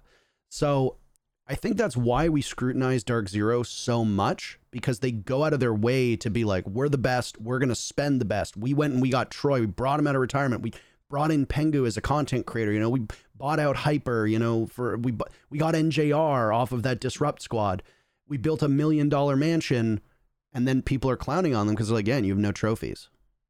Whereas it's like the Sonics won the NAL and have a trophy, and they spend way less money and are far quieter about it. So I think that kind of plays a part. I think it's the same thing with G2. G2 goes out of their way to be super showy as an org and as a team. So when they perform poorly, the scrutiny is far higher than with other teams. Like if Heroic doesn't do all that well, I don't think there's going to be that much scrutiny on them, even though they are the best team in EUL.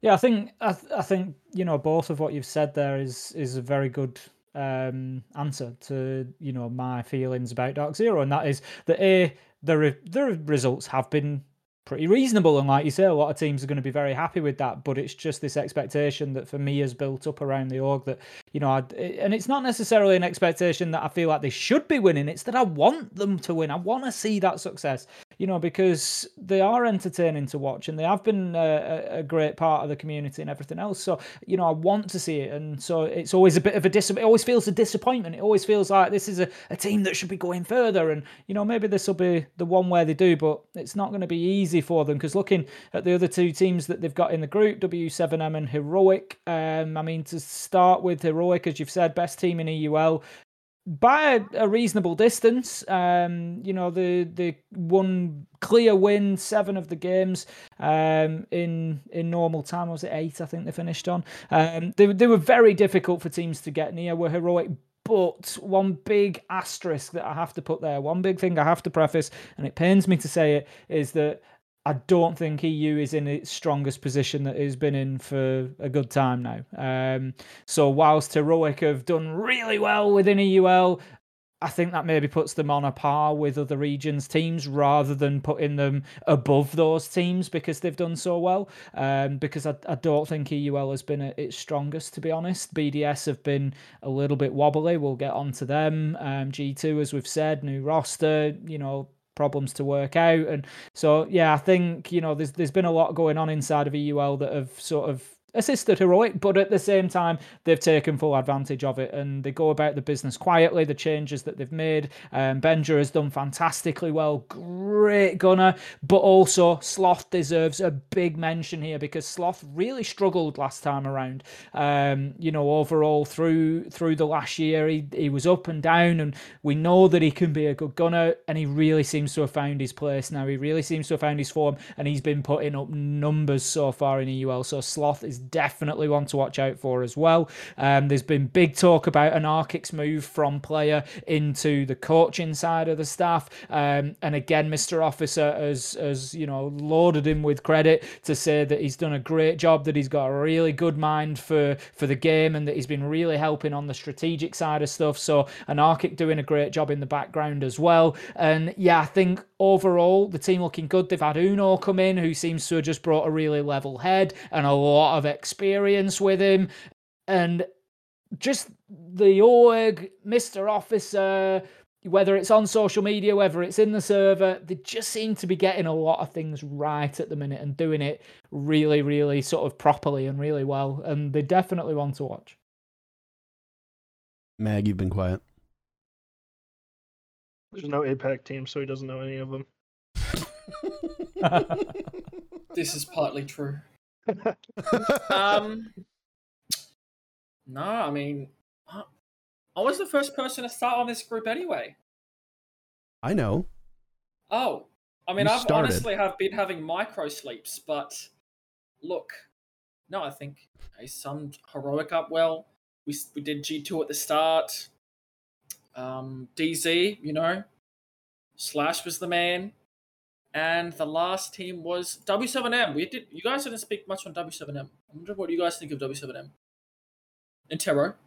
I mean, this is a very young team. I think Keys has been an unbelievable performer for the squad. And we talked about this before the show went live. So the people that are watching now didn't get to hear any of this. But, you know, I still find it extremely challenging to do any kind of recon work on the tier 2 and tier 3 scenes in Brazil. Number one, the fact that they, you know, speak Portuguese entirely makes it really tough as an English speaker, especially when Google Translate is just so poor at being able to decipher what's being said. But, you know, you have all of these players on W7M who seemingly come up out of nowhere. And I know that there's going to be people in chat who are like, well, actually, they came from here. The average viewer doesn't know who any of these players are. And then they pop up and they start slaying and they start doing really well. And I'm getting that kind of like Team 1 vibe off of this W7M roster where it's like they're young, they've got a lot to prove. You know, they're going to be competing at their first international event. The sky is the limit for them, but they're coming into a very tough group. With the way that they have deftly handled LATAM, I don't see any of the other 3 teams in this group as good as Liquid, as good as FaZe when FaZe is playing at their best, as good as Team 1 or Furia consistently day in and day out. So if I have to pick teams from this group, which it is crazy to me that we might have like G2 or DZ finish 4th in the group, by the way. I don't think W7M is a team that isn't going to make it out of groups. I think they for sure make it out of the group. I just don't know where, because I see these matchups with these 4 teams as every single best of 1 is going to be a coin flip. It's going to come down to what map do you play on and how do you go about it. You noted right at the beginning that W7M has the best defensive win rate of any team in the world. They play a really aggressive defense style where they roam. They make you fight for, I think you said they fight for every inch of the map, which is very accurate. Teams are exceptionally hard done by on entry against this team. But you've got 2 fantastic entries on G2. Doki and Citizen are great on entry together. You've got Pamba, NJR, and Hyper as entries on DZ, and these are the 2 weak teams of the group, quote unquote, in G2 and DZ. How are they going to stack up to W7M's crazy roams and very aggressive style of defense? I don't know. And again, I think it's a coin flip. It's going to come round by round. It's going to come down to the maps. I don't know W7M's map pool all that well, but it doesn't seem to matter what fucking map they play on because they wipe the floor with their opponents either way. I think they're going to make it out of the group. I think they're the best team in the group. And I do agree with Ace that I don't think this is EUL's tournament at all. I think most of the EU teams here are quite weak. And I don't know how well I feel about G2 and Heroic, especially a team like Heroic, which does not have real LAN experience the way that the other 3 or the other 2 teams in G2 and DZ do. That's a really important point about Heroic. It would be my one, if I was writing a pros and cons list for Heroic, the top of the list in their difficulties will be that lack of LAN experience and how quickly they adapt to that. That being said, I think, again, it's something that Mr. Officer can probably deal with pretty well as a coach to prepare them for. And he will be well aware of that and will work to prepare them for it. So W7M, I want to dial the expectation down a little bit. They've done very well through BR6. I was a little bit concerned about the map pool. As you said, they do seem to win on most. They don't like Skyscraper. But I asked Lagonis about the map pool, and he was actually very positive about it and said, from my point of view, they're pretty solid in most places. But I don't know. I think they're a little bit unproven in best of 3. So do they get through to the playoffs and then maybe sort of struggle to progress too far in the playoffs? Maybe I don't know. I just feel like it's a little bit of a roll of the dice for this W7M side. And I think there's maybe a bit too much expectation. I think they're very good. They've got very good players. But, we can't say, well, Heroic might struggle because it's their first LAN and not say the same about W7M. It's going to be true for many of the teams. And I think they are a gamble in the group as to whether they turn up and perform to the same level as we've seen inside of the Brasileiro or not. I'm not sort of 100% convinced yet. Just touching on that best of three comment, the only single best of three that in the last 6 months that W7M has lost has been to Liquid, and it was twice, right? They lost in the upper bracket and then they lost in the grand finals. Other than that, I mean, they took out Furious 2-0, which no offense to the other Latin America teams, but Brazil really does dominate Copa Elite. And then they beat Furia 2-0, and then they beat Furia 2-0 in the rematch as well. And the thing about the rematch and the initial games is that Furious almost beat them on Cafe, but then after that, Furia didn't get more than 4 rounds on any map in best of threes. So I do agree with you. It's a lot easier for you to like conceal things and play a best of 3 on Copa Elite against your own, fellow countrymen, fellow regional opponents, but it's a lot harder to do that against like an APAC team or an NA team that you might not be fully prepared for.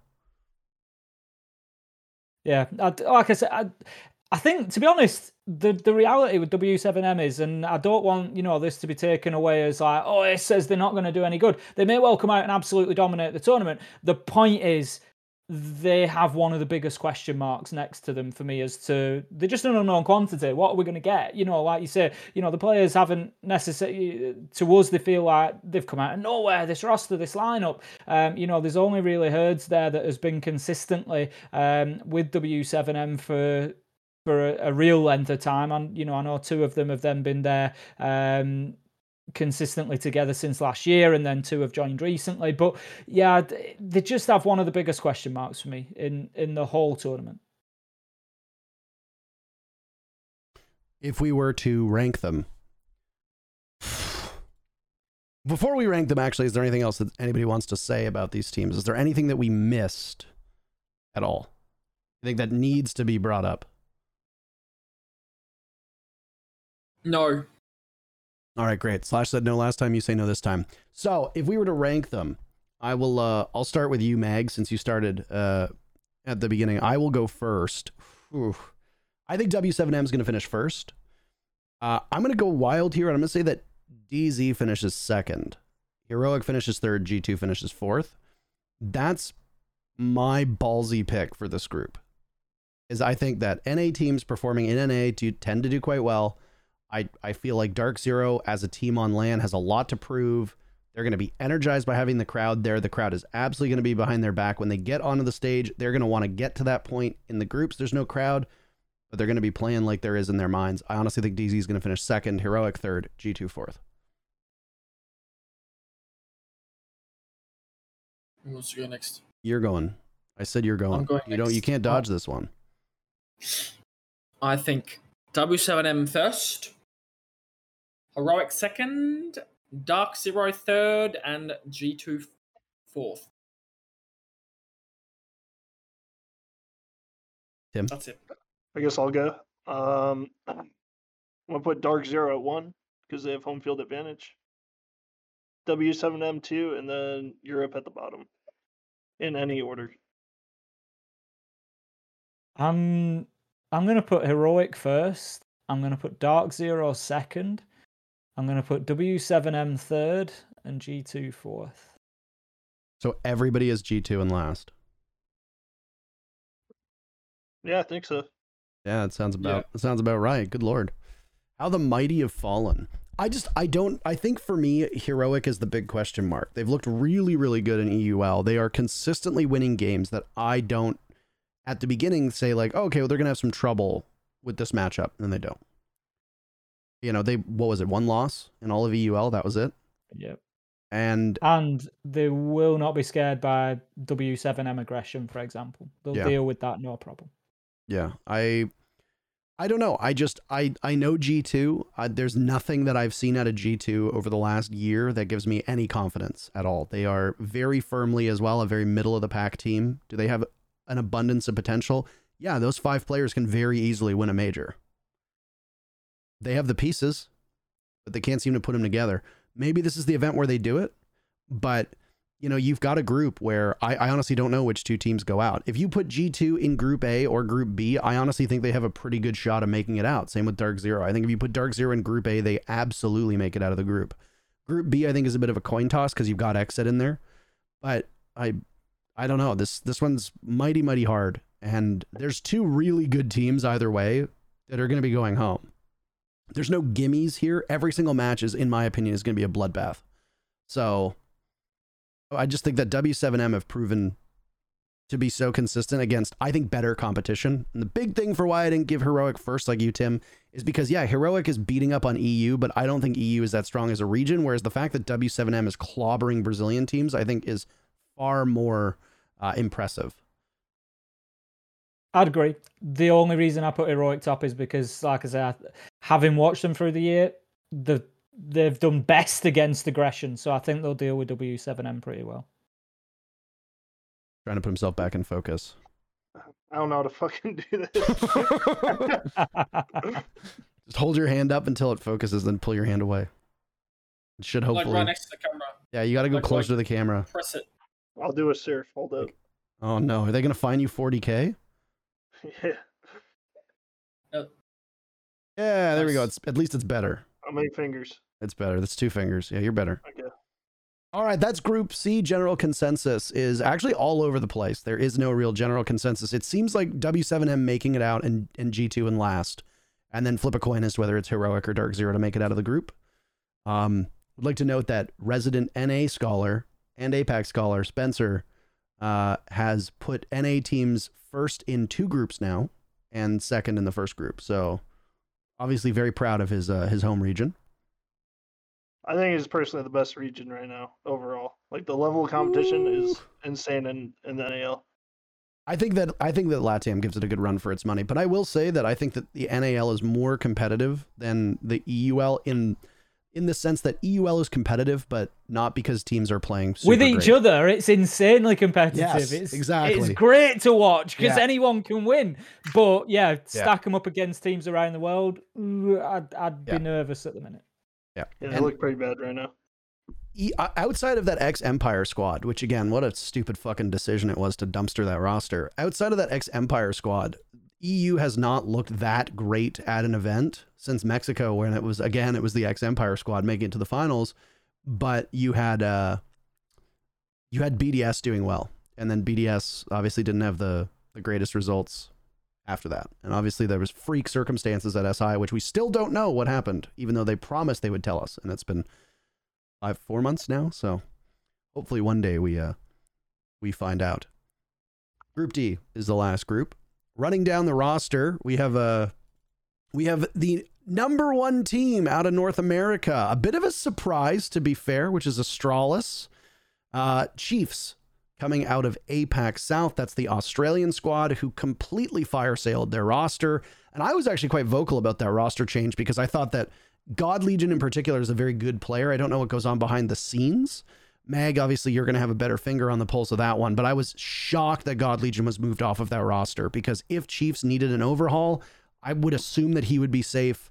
Which, again, when that kind of move happens, I assume that it's an interpersonal conflict where you either have a problem with the coach or players or there's something going on with your personality. Either way, Chiefs doing well. LFO, which is the old Vitality roster, bad time for Vitality, I guess, to drop the squad. They finished in the top 4 in EU. Obviously, BDS finished 2nd overall in EU. LFO finished 3rd, if I remember correctly. And you got the 2 French squads from the EUL in there.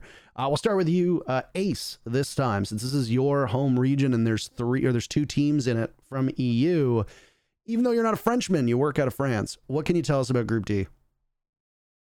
Okay, BDS are the easy one to start with. Everybody looks at BDS and thinks they might be tournament winners. Coming into this, honestly, they've not really looked like it too much. Obviously, as you said, it was a disappointing performance in difficult circumstances at SI. And then Stage 1, we sort of came in and I thought they were just going to absolutely run through it, but far from it. They've been stretched, they've been beaten, they've been pushed to the wire a few times, and again, they just seem to be lacking consistency. But let me bring some optimism for BDS.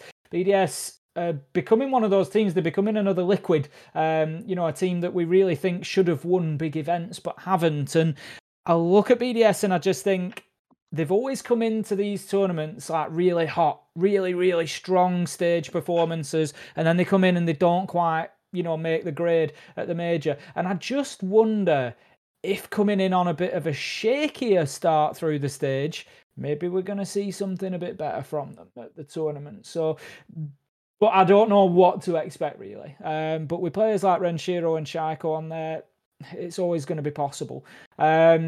LFO, the other French squad, obviously previously Vitality, looking for an org at the minute. Again, consistency's been a little bit of an issue for them. Sometimes struggle to just get things over the line. I joked on the last EUL play day, but I haven't been through and checked, but I honestly think I might be right in that I think I actually predicted them wrong every single week, whether I predicted them win or lose.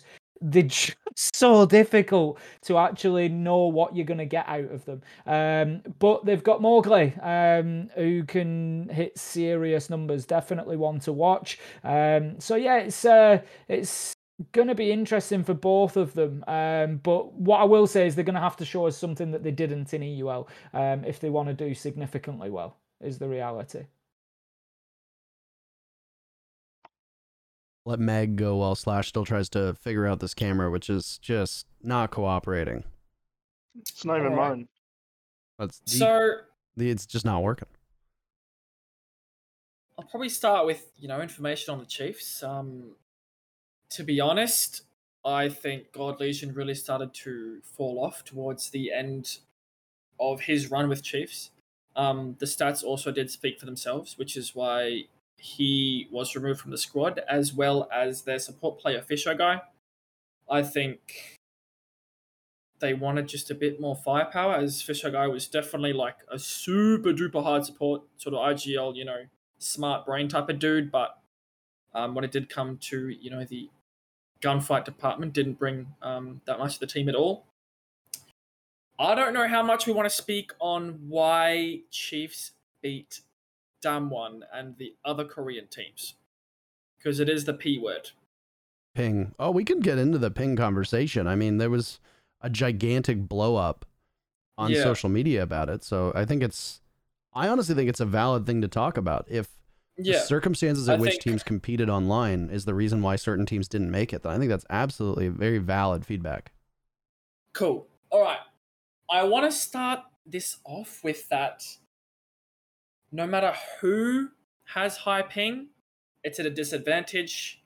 So basically, Australian teams have to play against Asian teams in APAC. And that means that the server which is the most middle ground is the Asian server, instead of the Asian teams having to play on Australian servers, right? So these Australian teams get anywhere between 90 to 120 ping, and some New Zealand players get about 150 ping. So first of all, these players have to play for big money, for major spots, for invitational spots on around 100, 120 ping. Now, to combat this, the Asian teams have to use VPNs to deliberately increase their ping, so that there is not a big ping discrepancy between the Australian teams and the Asian teams.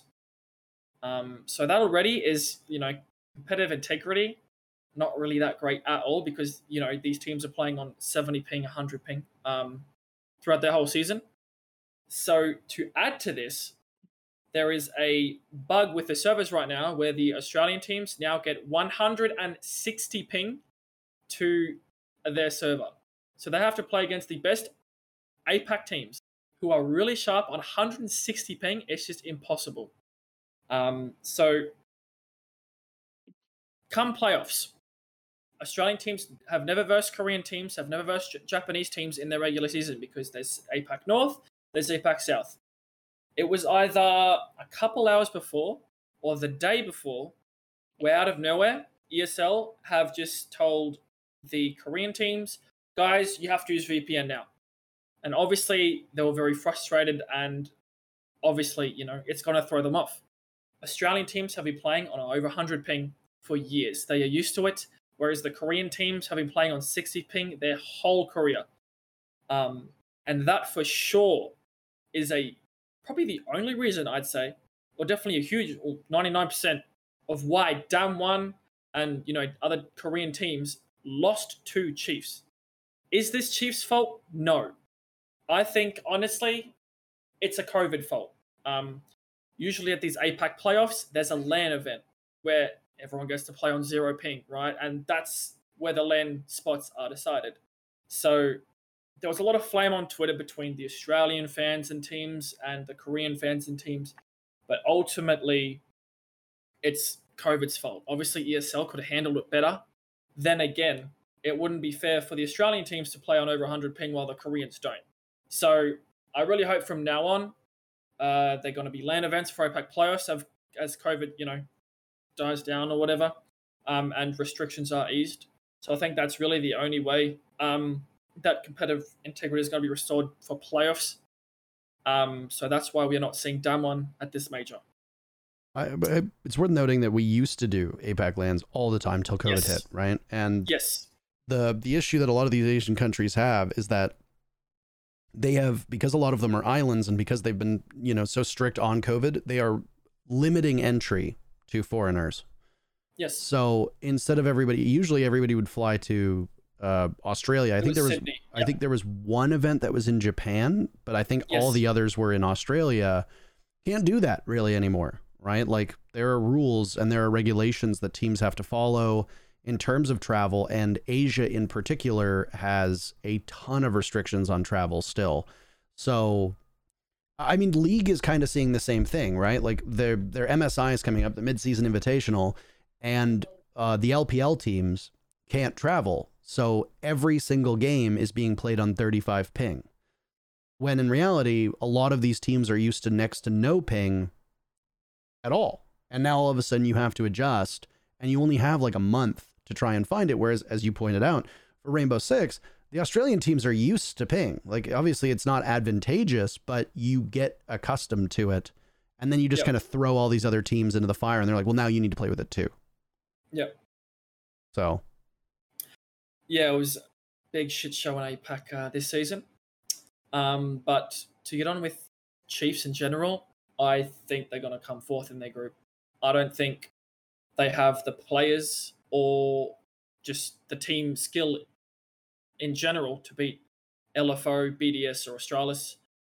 I do remember in their interview, they were, of course, Digital, their sort of team leader, was just talking, going to get the most experience as we can. And I think that's all they can do. A boot camp would be great, honestly. I'd recommend any APAC team to boot camp before events. That's where you get the most experience, and that's when you will become the best team possible. But yeah, I think Chiefs are going to come fourth in this group. It's not a surprise. LFO. I think LFO might make it out, but I might have to go with the other APAC guru here and say that Astralis will win the group. They have their home turf advantage. They won't have to travel anywhere. And, they've got the stats to prove it in the NAL, which is, again, arguably the second best region in the world at the moment. Oh, sorry, I take that back. Sorry. / the best region in the world. And they are winning it. So I think Astralis will do really well. I honestly haven't seen much of BDS. What did they come in there? Did they come third or second? Second. Well, look, Shaiko doesn't show up at LAN recently. He only comes and plays for actually like a couple games. So if he doesn't show up like he did against us in 2020 and absolutely mop the floor with us, then I don't think BDS is going to do as good as... actually, they never really do that good, apart from 2020 where they came third. I think after that, they've really fallen off hard plus ratio. They finished fourth at Mexico, and that's... Fourth at Mexico. Yeah, and from then, it's just like, this is BDS's tournament. It's and then it's a bit like Liquid almost, they get out of the group and then that's it. But for sure, they can make it out of the group. But it's really tough for me to decide between LFO, BDS, and Astralis. But For sure, no brainer. Chiefs going to come fourth in the group. Let's go to Slash. Yeah. All right. To no one's surprise, I have Astralis coming in first. They are, I think, might be the only team that's like coming in here in like top form in this group. It has like looked the best they've ever looked. Where like we've seen better from these other teams. Chiefs, they're a team from Australia, which is both a country and a continent, if you didn't know.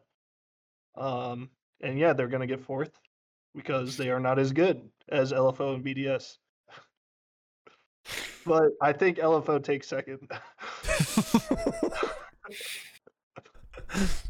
Oh.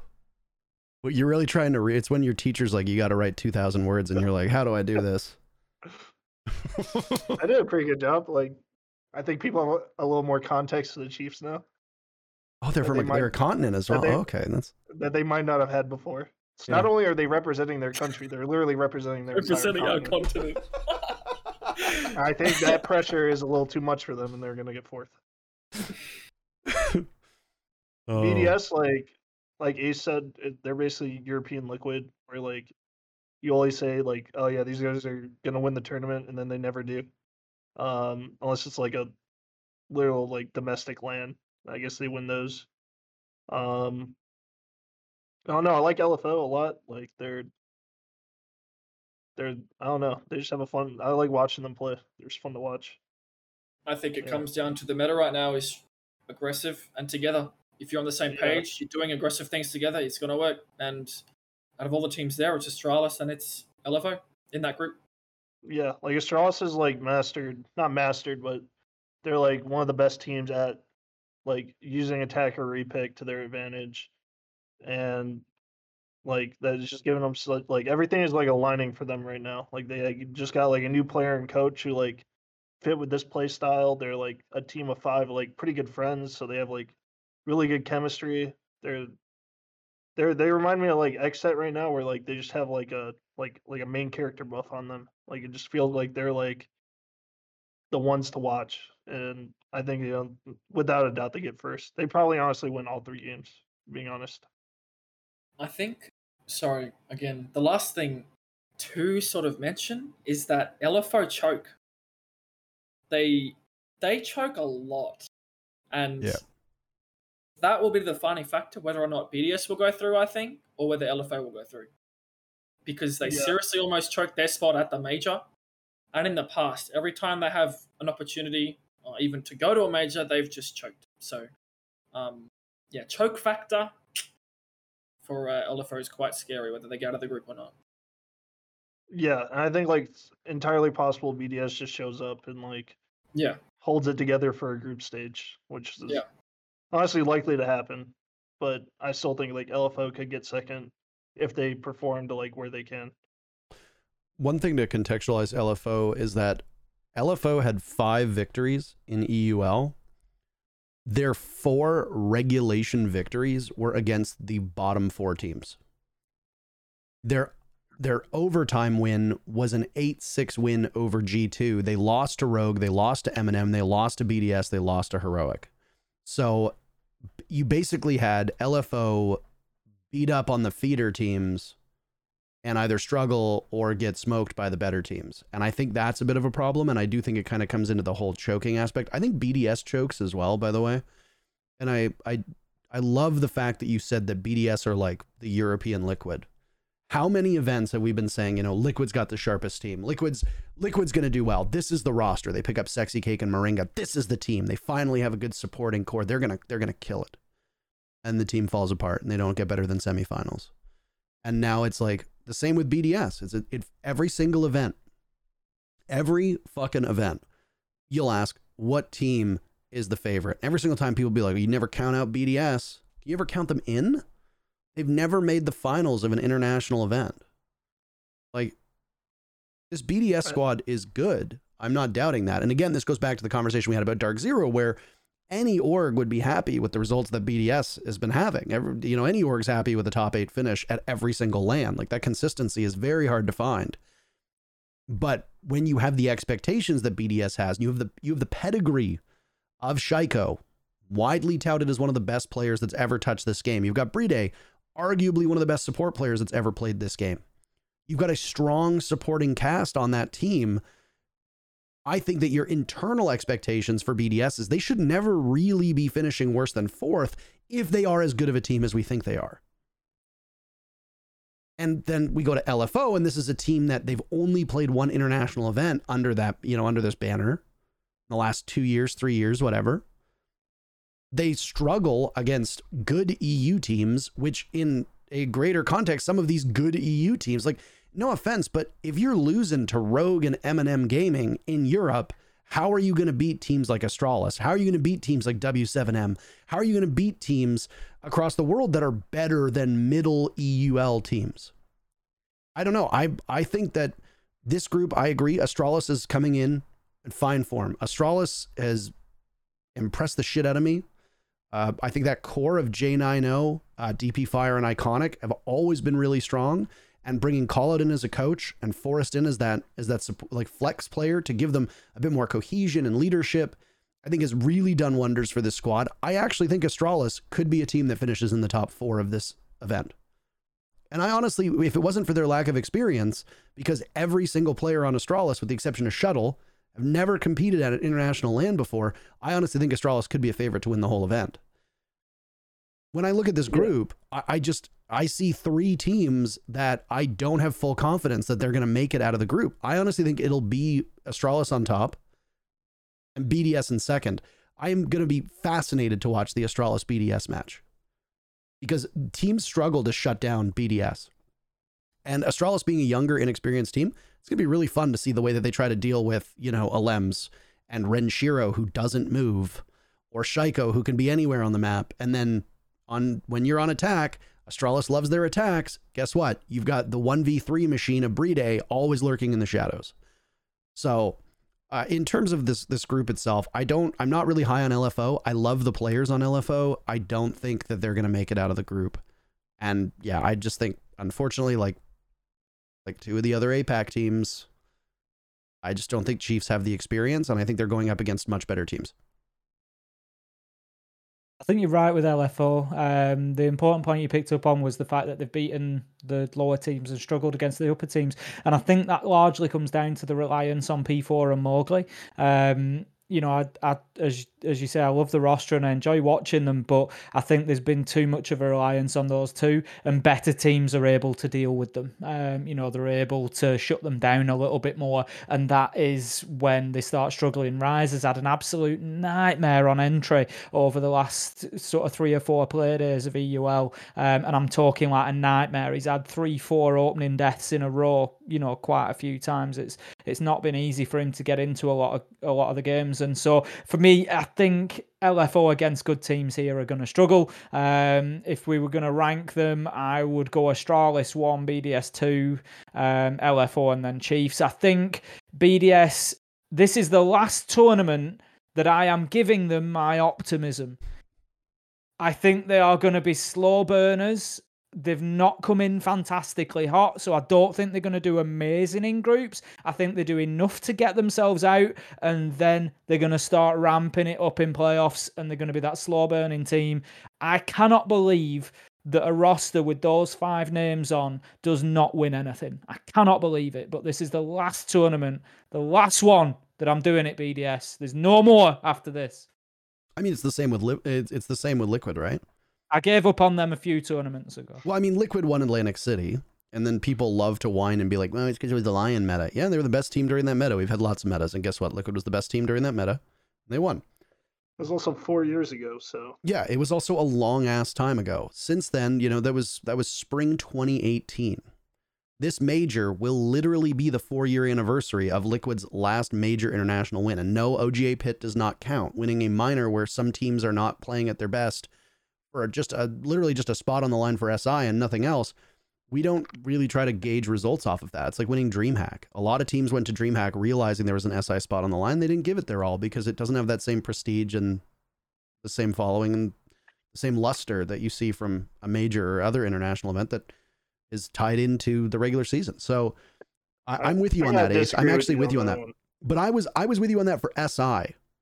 coming into SI 2022 before the weird circumstances, had befallen BDS and they had to play with BIOS, I was starting already to transition to I just don't trust BDS to do well. Because, like I said, one top 4 finish with that roster is just not good enough. It frankly is not. I hate to say this, but MIBR has a better international record than BDS does. And almost nobody outside of Brazil would consider MIBR a better team than BDS. Most people would be like, yeah, BDS is one of the best teams in the world. Well, guess what? MIBR has a significantly better record. They haven't won anything either, but they've done so much better in international events than you. I know it upsets the BDS fanboys, but frankly, I get frustrated with Liquid and I get frustrated with BDS for the same reasons. And it's because you have this roster of superstars and you just can't get it done. That's frustrating.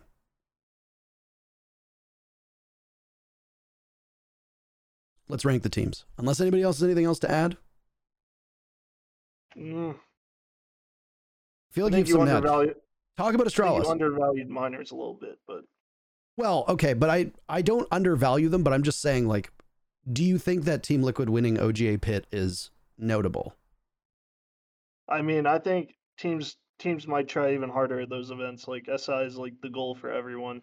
So that's just my opinion. It's kind of a side tangent. We can just rank the teams. No, I think it's cool. I mean, I think it's worth talking about because I talked to teams at DreamHack Montreal and at DreamHack Austin and at DreamHack Valencia, and they would literally just say yeah, we're coming for experience. We're not really taking it all that seriously. Some teams did for sure. Some teams were going being fuck yeah, we have to win. And other teams are going being whatever. It probably depends. If you're a team that already has the invite spot and it's just you get to go get more practice. Mm-hmm. But I know for us, we won our invite spot or our Raleigh spot off of winning DreamHack Valencia, and that was yep. I mean, we played that and that felt like it was SI because that's basically how important it is to those teams who actually still need to qualify. I'm just basing it off of some of the teams that I talked to, but it was the same with USN. A lot of teams. USN is a Mickey Mouse event. Yeah, but I mean, I even heard teams say the same at DreamHack. They lost, they'd go out in groups at DreamHack and they would just be oh well, and that would be it, and they wouldn't care at all. Whereas it's teams lose an international event and they're devastated. So anyway, I think it is a good conversation to be had. I didn't mean to say that they're worthless, just that when you say oh well, Liquid actually won OGA Pit, I want to say who cares is my response. But yeah. So I would say for fans and in terms of ranking them, it doesn't matter. But I think it's unfair to say that they're freebie events for those teams. And I mean, who finished second at that event? It was SSG, right? Yes. Yeah. That was actually a very competitive final.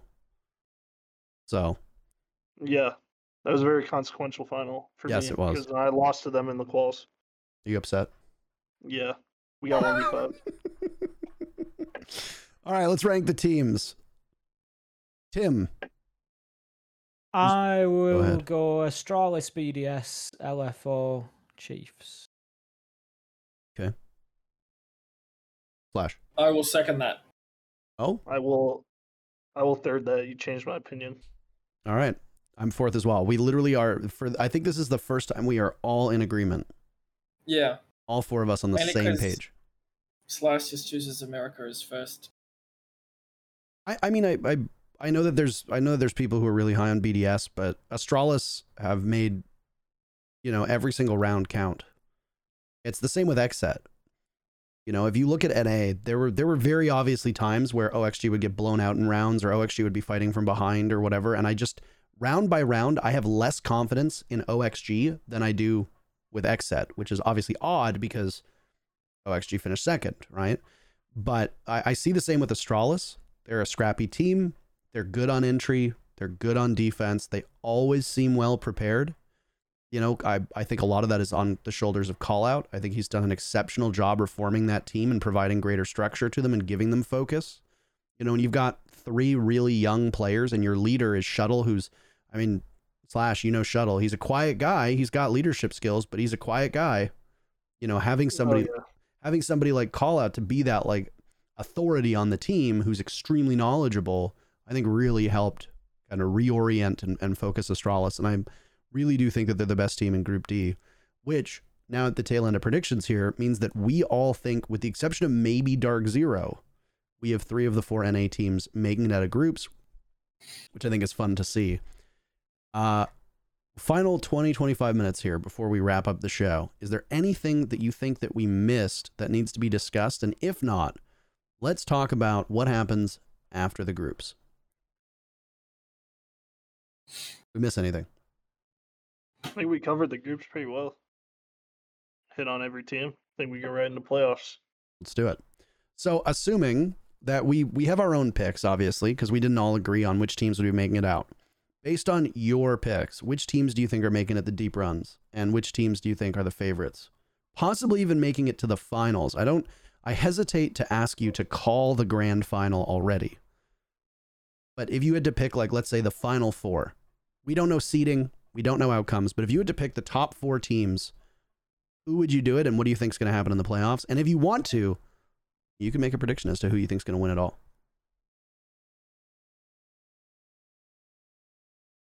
I like how we're all staring intently at the monitors, thinking. I know my answers, so. Well, go ahead. I'll go first. Are you just going to say, like, NA teams in the finals? You're going to be like, OXG Astralis final? Yeah. OXG Astralis final. Dark Zero also. Exit top 4. So all 4 NA teams make top 4. I really do think it could happen. Like, I'm that high on North America right now. The level of competition in NA right now is like the highest it's ever been. Like, you have a mix of like old teams who've always been good, new teams coming in and like changing it up and like showing other ways you can win. I think it's just like it's made NA deadly. I mean, but you like you're gonna put two, like I can maybe see like Astralis making the finals, maybe OXG because of their experience, but like DZ I don't think are the strongest of the NA teams coming in. Exet are super inexperienced and still learning the ropes, even though they're actually more experienced on lands than Astralis is. I still give the nod to Astralis. You think they're better than teams like Heroic and Liquid and W7M? Yes, except for W7M. But I think if you get a good bracket where like W7M plays like Astralis early, they're gone and it's free for the rest of the NA teams.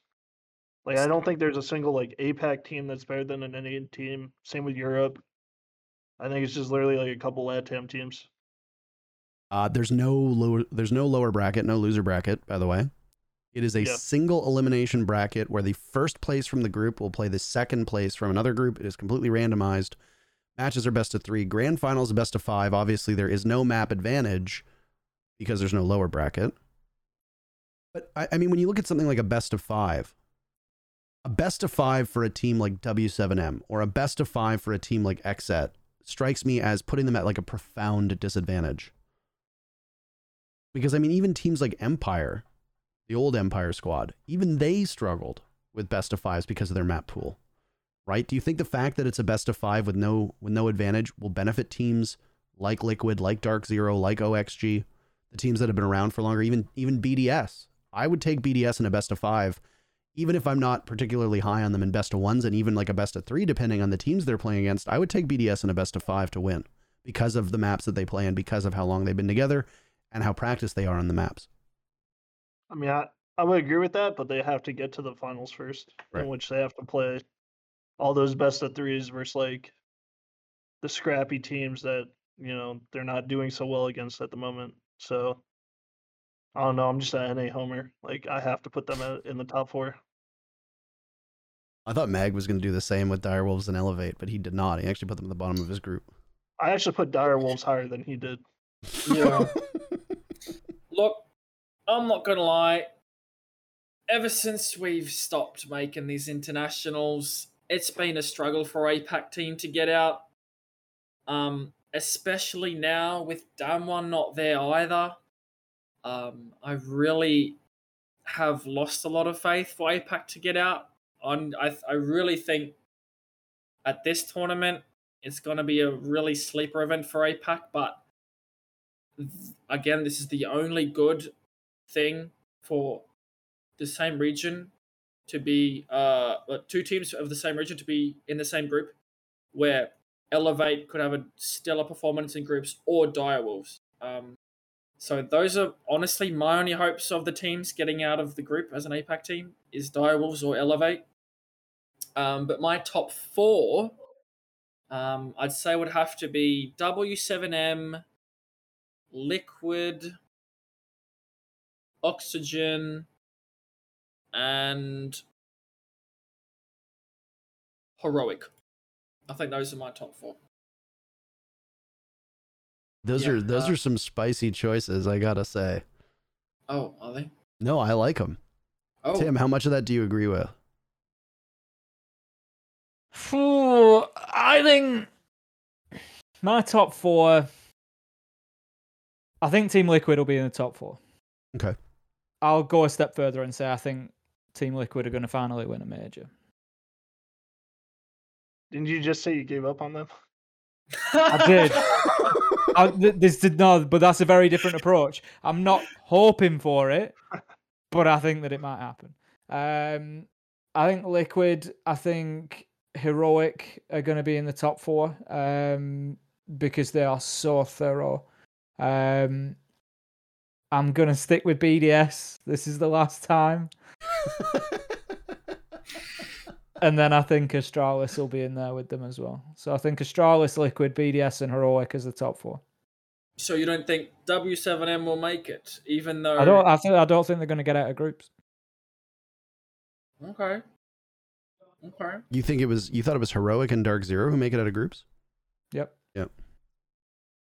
Because keep in mind, it really does depend on who we want making it out of groups, like who we say is making it out of groups. Yeah, I don't know if that top 4 is possible based on who I've said would go out of groups, but I think for me, Liquid, Heroic, BDS, and Astralis.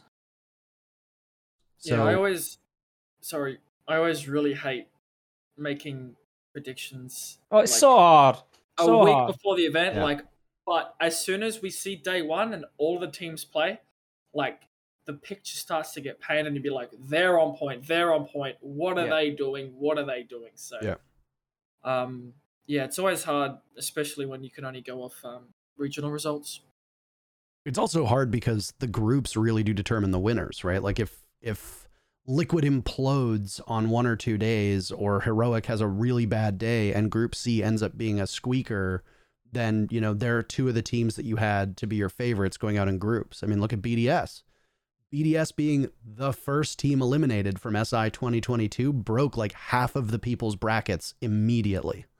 Yeah. So it's just, I can look at it and be like, I really think Astralis is going to make the finals. But guess what? If all of a sudden LFO starts playing well above their weight class and BDS is consistent, Astralis doesn't even make it out of their group, let alone to the finals.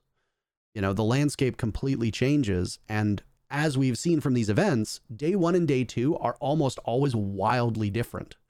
What was it? Like day 1 of SI 2021, LATAM won like every fucking game. Yeah. SI 2022, LATAM lost every game on the first day. So it's just like, and then what happened on day 2? LATAM won all their matches on day 2. Look at what happened in the final 6? The final 6 of SI, it was like, there was 3 NA teams, MIBR, FaZe, and Empire. And then it was like DZ, OXG, and TSM, or Sonics. It was Sonics, DZ, and TSM. And all the NA teams lost, except for TSM, even though they had half of the teams that were in the final 6, right? So it's so unpredictable. When I look at this, the final 4, damn it, it's not easy. I think I love it because it's not easy as well.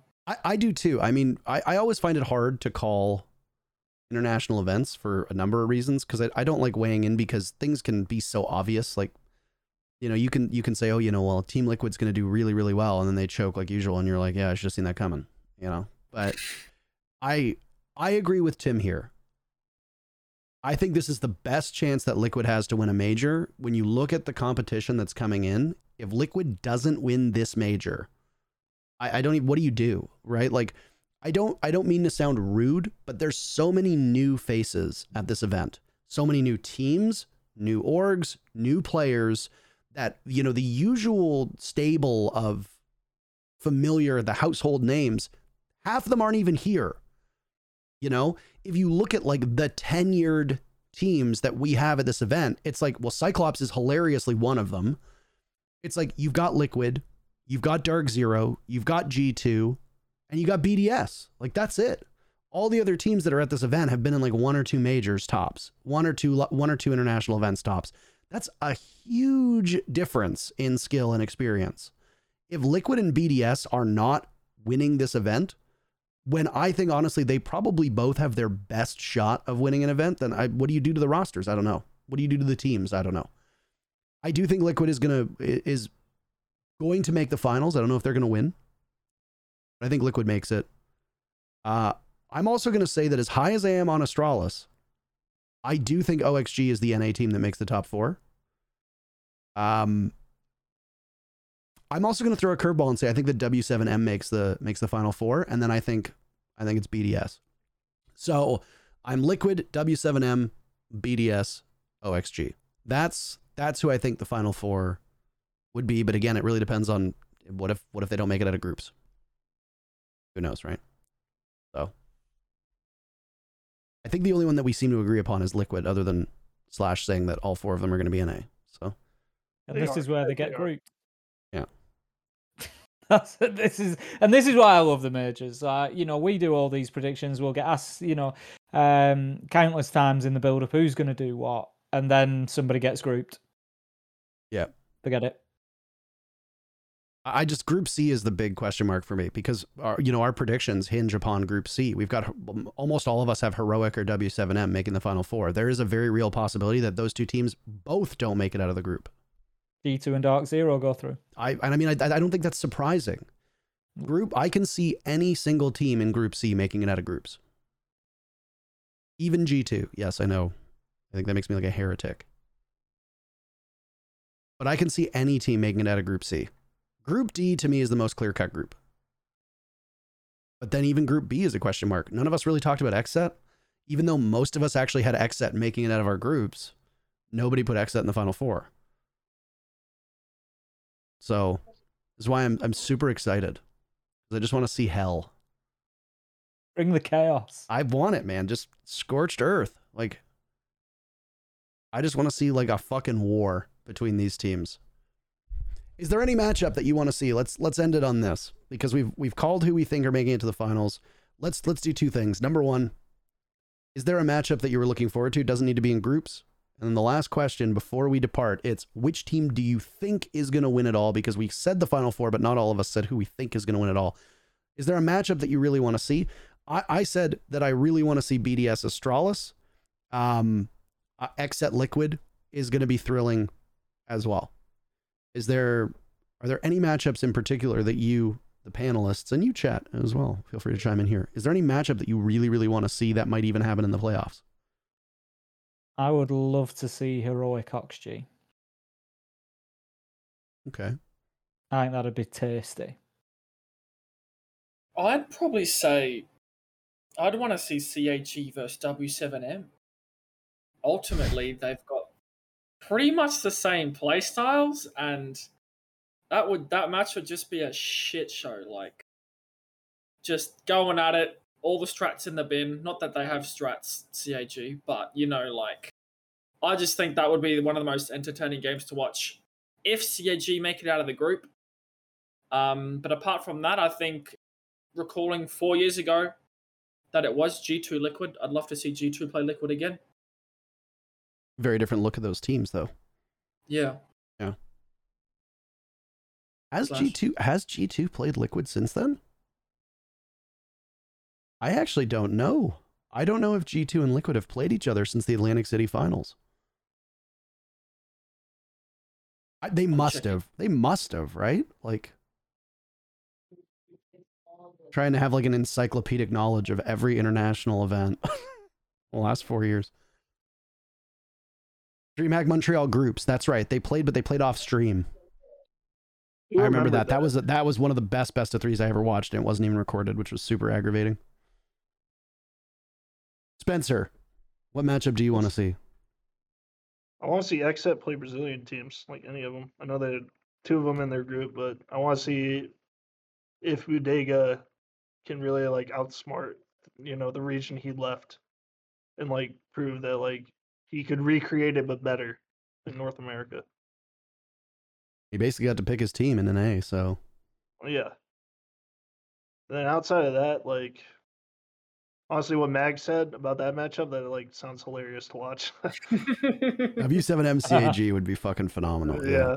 Or like they played like Dire Wolves or something. Like it would be a fun match. Troy's not on the show, obviously. He's currently scrimming because they have some prep work to be done ahead of Charlotte Major. He said that the matchup that he really wanted was CAG Astralis because he thought that Iagator and Iconic shit-talking each other would be hilarious to watch. I'm honestly, man, I just want to. I want Iconic mic'd up for the whole event. Is Iagator like a known shit talker? He's he just goofy. screams. Yeah. Was he like screaming at the other team? Or is he Yeah. like one of the old Norengo players where they all used to shit like that? I guess. I think Anaton does a lot of screaming as well. Yeah, I mean, not that you guys will understand it, but they just tend to be loud. Not really shit talk, just loud, really. I want Iconic mic'd up. Do like a behind the scenes series on Iconic, just talking. At the NAL games, there should literally just be a camera and microphone in front of Iconic because it is so funny. Like it's not even words a lot of times; it's just like very loud moaning. Oh. Also, Mag, I gotta ask, is your headboard like the back of a pair of jeans? Yeah. Yes, it is. I didn't choose it, but that's what it is. They can't see it on the screen, but it's hilarious. They can't. I'll figure out a way at some point. We'll try and take a picture of it and upload it just for everybody. But all right, last question. Wrap this up with a nice little bow. We're right on time. What team wins it all? Tim, you already said Team Liquid. Are you going to double down on that one? Yep, I think Team Liquid take it. Meg? I think Team Liquid's going to take it. Spencer? I'll go with Astralis. I'm thinking it's Liquid as well. So, I mean, the fact that 3 of us agrees means absolutely, and I apologize, Liquid, that they won't win it now. 100%. They're gonna blow up in groups. We spent a full 30 minutes talking about Liquid and like their problems, and everyone picked them to win. I just, the way that I see it is that Liquid has problems, but I don't think Liquid get bounced from SI 2022 if Nesk doesn't have the literal worst game of his career. If Nesk even plays half as bad as he did in that match, I honestly think Liquid win the match and go on into a deeper run. Do I think that Liquid could have beat TSM or that ex-Empire squad? I don't know. Probably not. With the way that we saw TSM playing in the finals, they looked unstoppable. But I don't know. I think that it took Nesk having the worst game of his life to sink Liquid, and I do not think lightning strikes twice.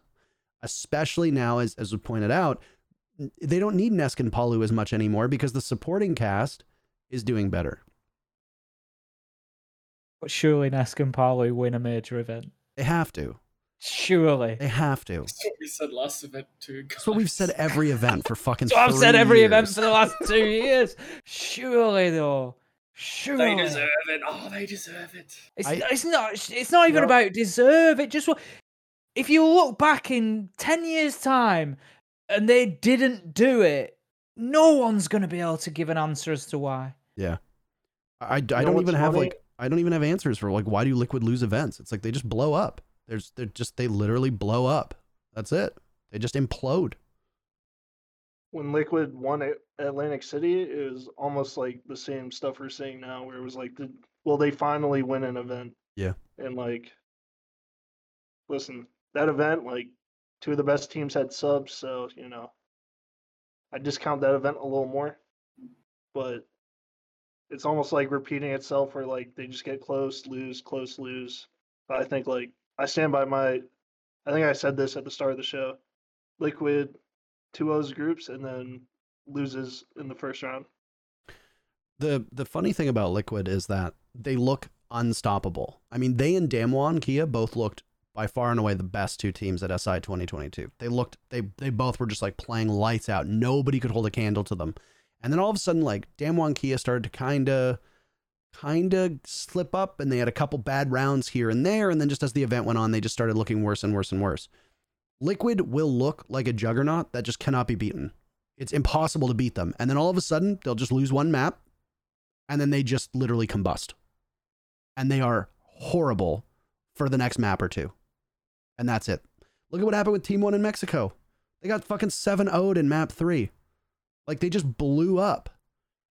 And I don't get it. Something just like happens, and it's just like, you just like flip a switch, and all of a sudden Team Liquid just forget how to play. And then they just put on like the worst performances that you can imagine from 5 players, and then they're out. And I'm with you, Tim. How the fuck, what do you even say about it? How the fuck do you quantify it? Like, an interesting point for Team Liquid is obviously Silence has moved on now. Yep. So this is going to be the first major event with a different coach stood behind them. That could also play a big factor in exactly that point that we're talking about. This blowing up, this, maybe new coach. And, I love Silence, absolutely great guy, but maybe his approach wasn't right for those sort of situations, or I don't know. Maybe not. Maybe it's on the players, but who knows? The point is something is now different there, and maybe that'll be what they need. I don't know. And their coach is Hugzord, who used to play on that old Black Dragons roster, was very briefly on Team 1 as well. For people that will remember him, they'll remember him most on Black Dragons. As a player, he was okay. He was not particularly outstanding, but statistically, Callout wasn't the best player either. And look at what he's done to Astralis. Statistically, Super is not the best player ever, but I don't think you can doubt his impact on the team. So, and same with Fabian. Fabian statistically was often not the best player on that G2 Penta squad for many, many years and many stages. It didn't matter. Now you've got Hugzord behind the bench coaching. What does he bring to the team? Have we even really heard a ton about what they've changed up with him as the coach? I don't know. I mean, it's working. They won they didn't win BR6, but they won Copa Elite. So I don't know. I think that's a good point, though. I also don't know how much Silence did as a coach. I don't know if you have better insight into that, Tim. Not really. I mean, the thing you've got to remember about Liquid is it's quite a big team Right. in terms of backroom staff and everything else. There's a lot of people playing their parts there. So I wouldn't like to say Silence did this, did that, worked on strategy, didn't work on strategy, anything. Because I don't know personally his role well enough. But ultimately, when it came to majors, when it came to LAN events, he was the hands-on coach, stood with them. He was the one taking the timeouts. He was the one in the ears. And so it could be a factor. It could be a factor. Well, that's it. I think we've nailed it. 3 of us said Liquid's going to win, which means they're not, which means that BDS is probably going to win. BDS takes it. BDS takes it. Happy birthday, Caliber Jacob, by the way. BDS takes it. He's 23 years old today.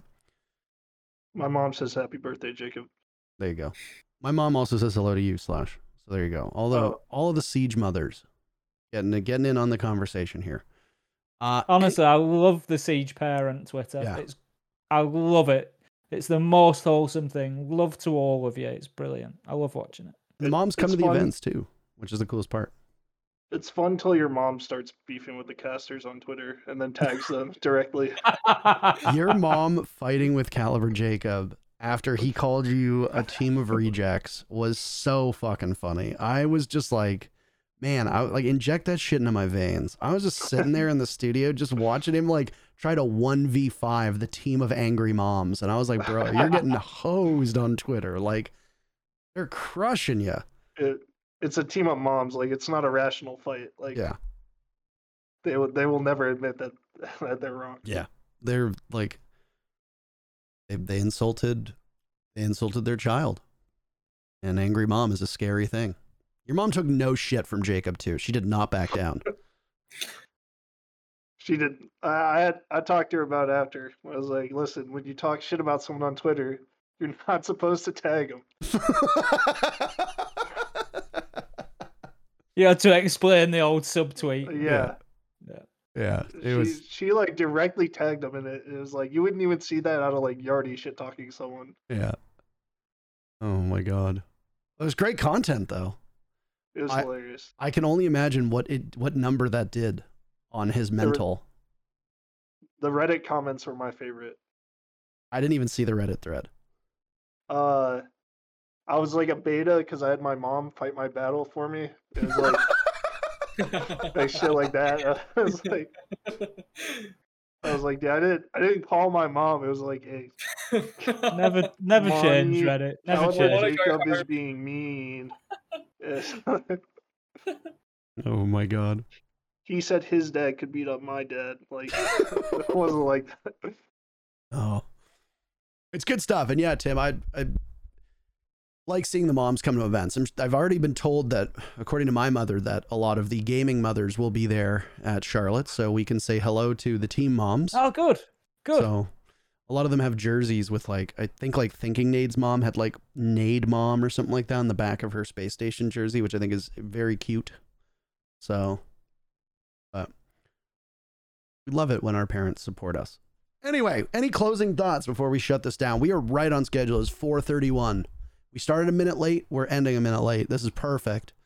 Any closing thoughts on the Charlotte Major, which, by the way, tickets are now sold out for? You missed your opportunity if you wanted to go. Womp womp. Any closing thoughts? Mag, you won't be there, but as far as I'm aware, Ace and I will be there. And Slash is going, so. I'm very excited to see what I think is going to be an even more competitive major again. I keep saying this, but the bar is getting raised and raised and raised in Siege in terms of the number of competitive teams. It ain't 2, 3, 4 anymore. We're talking about 10, 12, 14 teams, that realistically could be in that final four. So I just get so excited coming into these majors now. Yeah. I hope all predictions and the favorites, apart from Liquid, that are going to come out of the groups and do really well. I just hope it's totally flipped on its head and it's just going to be chaos. I think Siege is at a point where it can be like that for sure. So that's what I'm looking forward to. I'm looking forward to all my predictions being correct. I think I nailed them.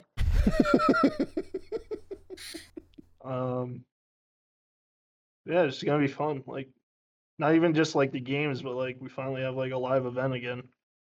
It's like getting back to normal almost. I went to PAX 2 weekends ago, and being like in that convention space with people around and seeing the industry like bounce back was something I didn't realize how much I needed, but boy did I need it. And I hope that for people who haven't been to a convention or an event of any kind with an audience, it's just being there surrounded by friends and people with shared interests and all that jazz. It is a feeling that is so highly coveted by people to live and work in this industry. So I'm excited to see people. I'm excited to meet fans. I'm excited to see the matches in person. I'm excited to hear a crowd. That is probably the one thing that I am the most excited for. And I'm with you, Meg. I want chaos. I couldn't give a shit who wins. I just want the craziest stuff to happen so that we can have a crazy amount of storylines. My adjectives are failing me today, but yeah, I'm very much looking forward to it. And it'll be cool to see Charlotte too. Would have liked if the event was not also in North Carolina, like the North Carolina event we had before that, but it'll be fun. That's it for our show, though. Closing words. If you're at the Charlotte Major, we'll see you there. If you want to follow these gentlemen on Twitter, MagnetR6 is Mag's handle. At Ace of Pyrite is Ace's handle. At /R6 is Slash's handle. They all use social media, even Slash, the man so nice they named him twice, who doesn't use it as much as he probably should. That's it for our 28th episode. We're going to be off for 2 weeks because obviously the Charlotte Major is live and we won't be able to do any of that while the event is ongoing. So the next episode will be probably in 3 weeks time from now. Either way, thanks so much for watching. We appreciate it like hell. Take care of yourselves and we'll see you in Charlotte.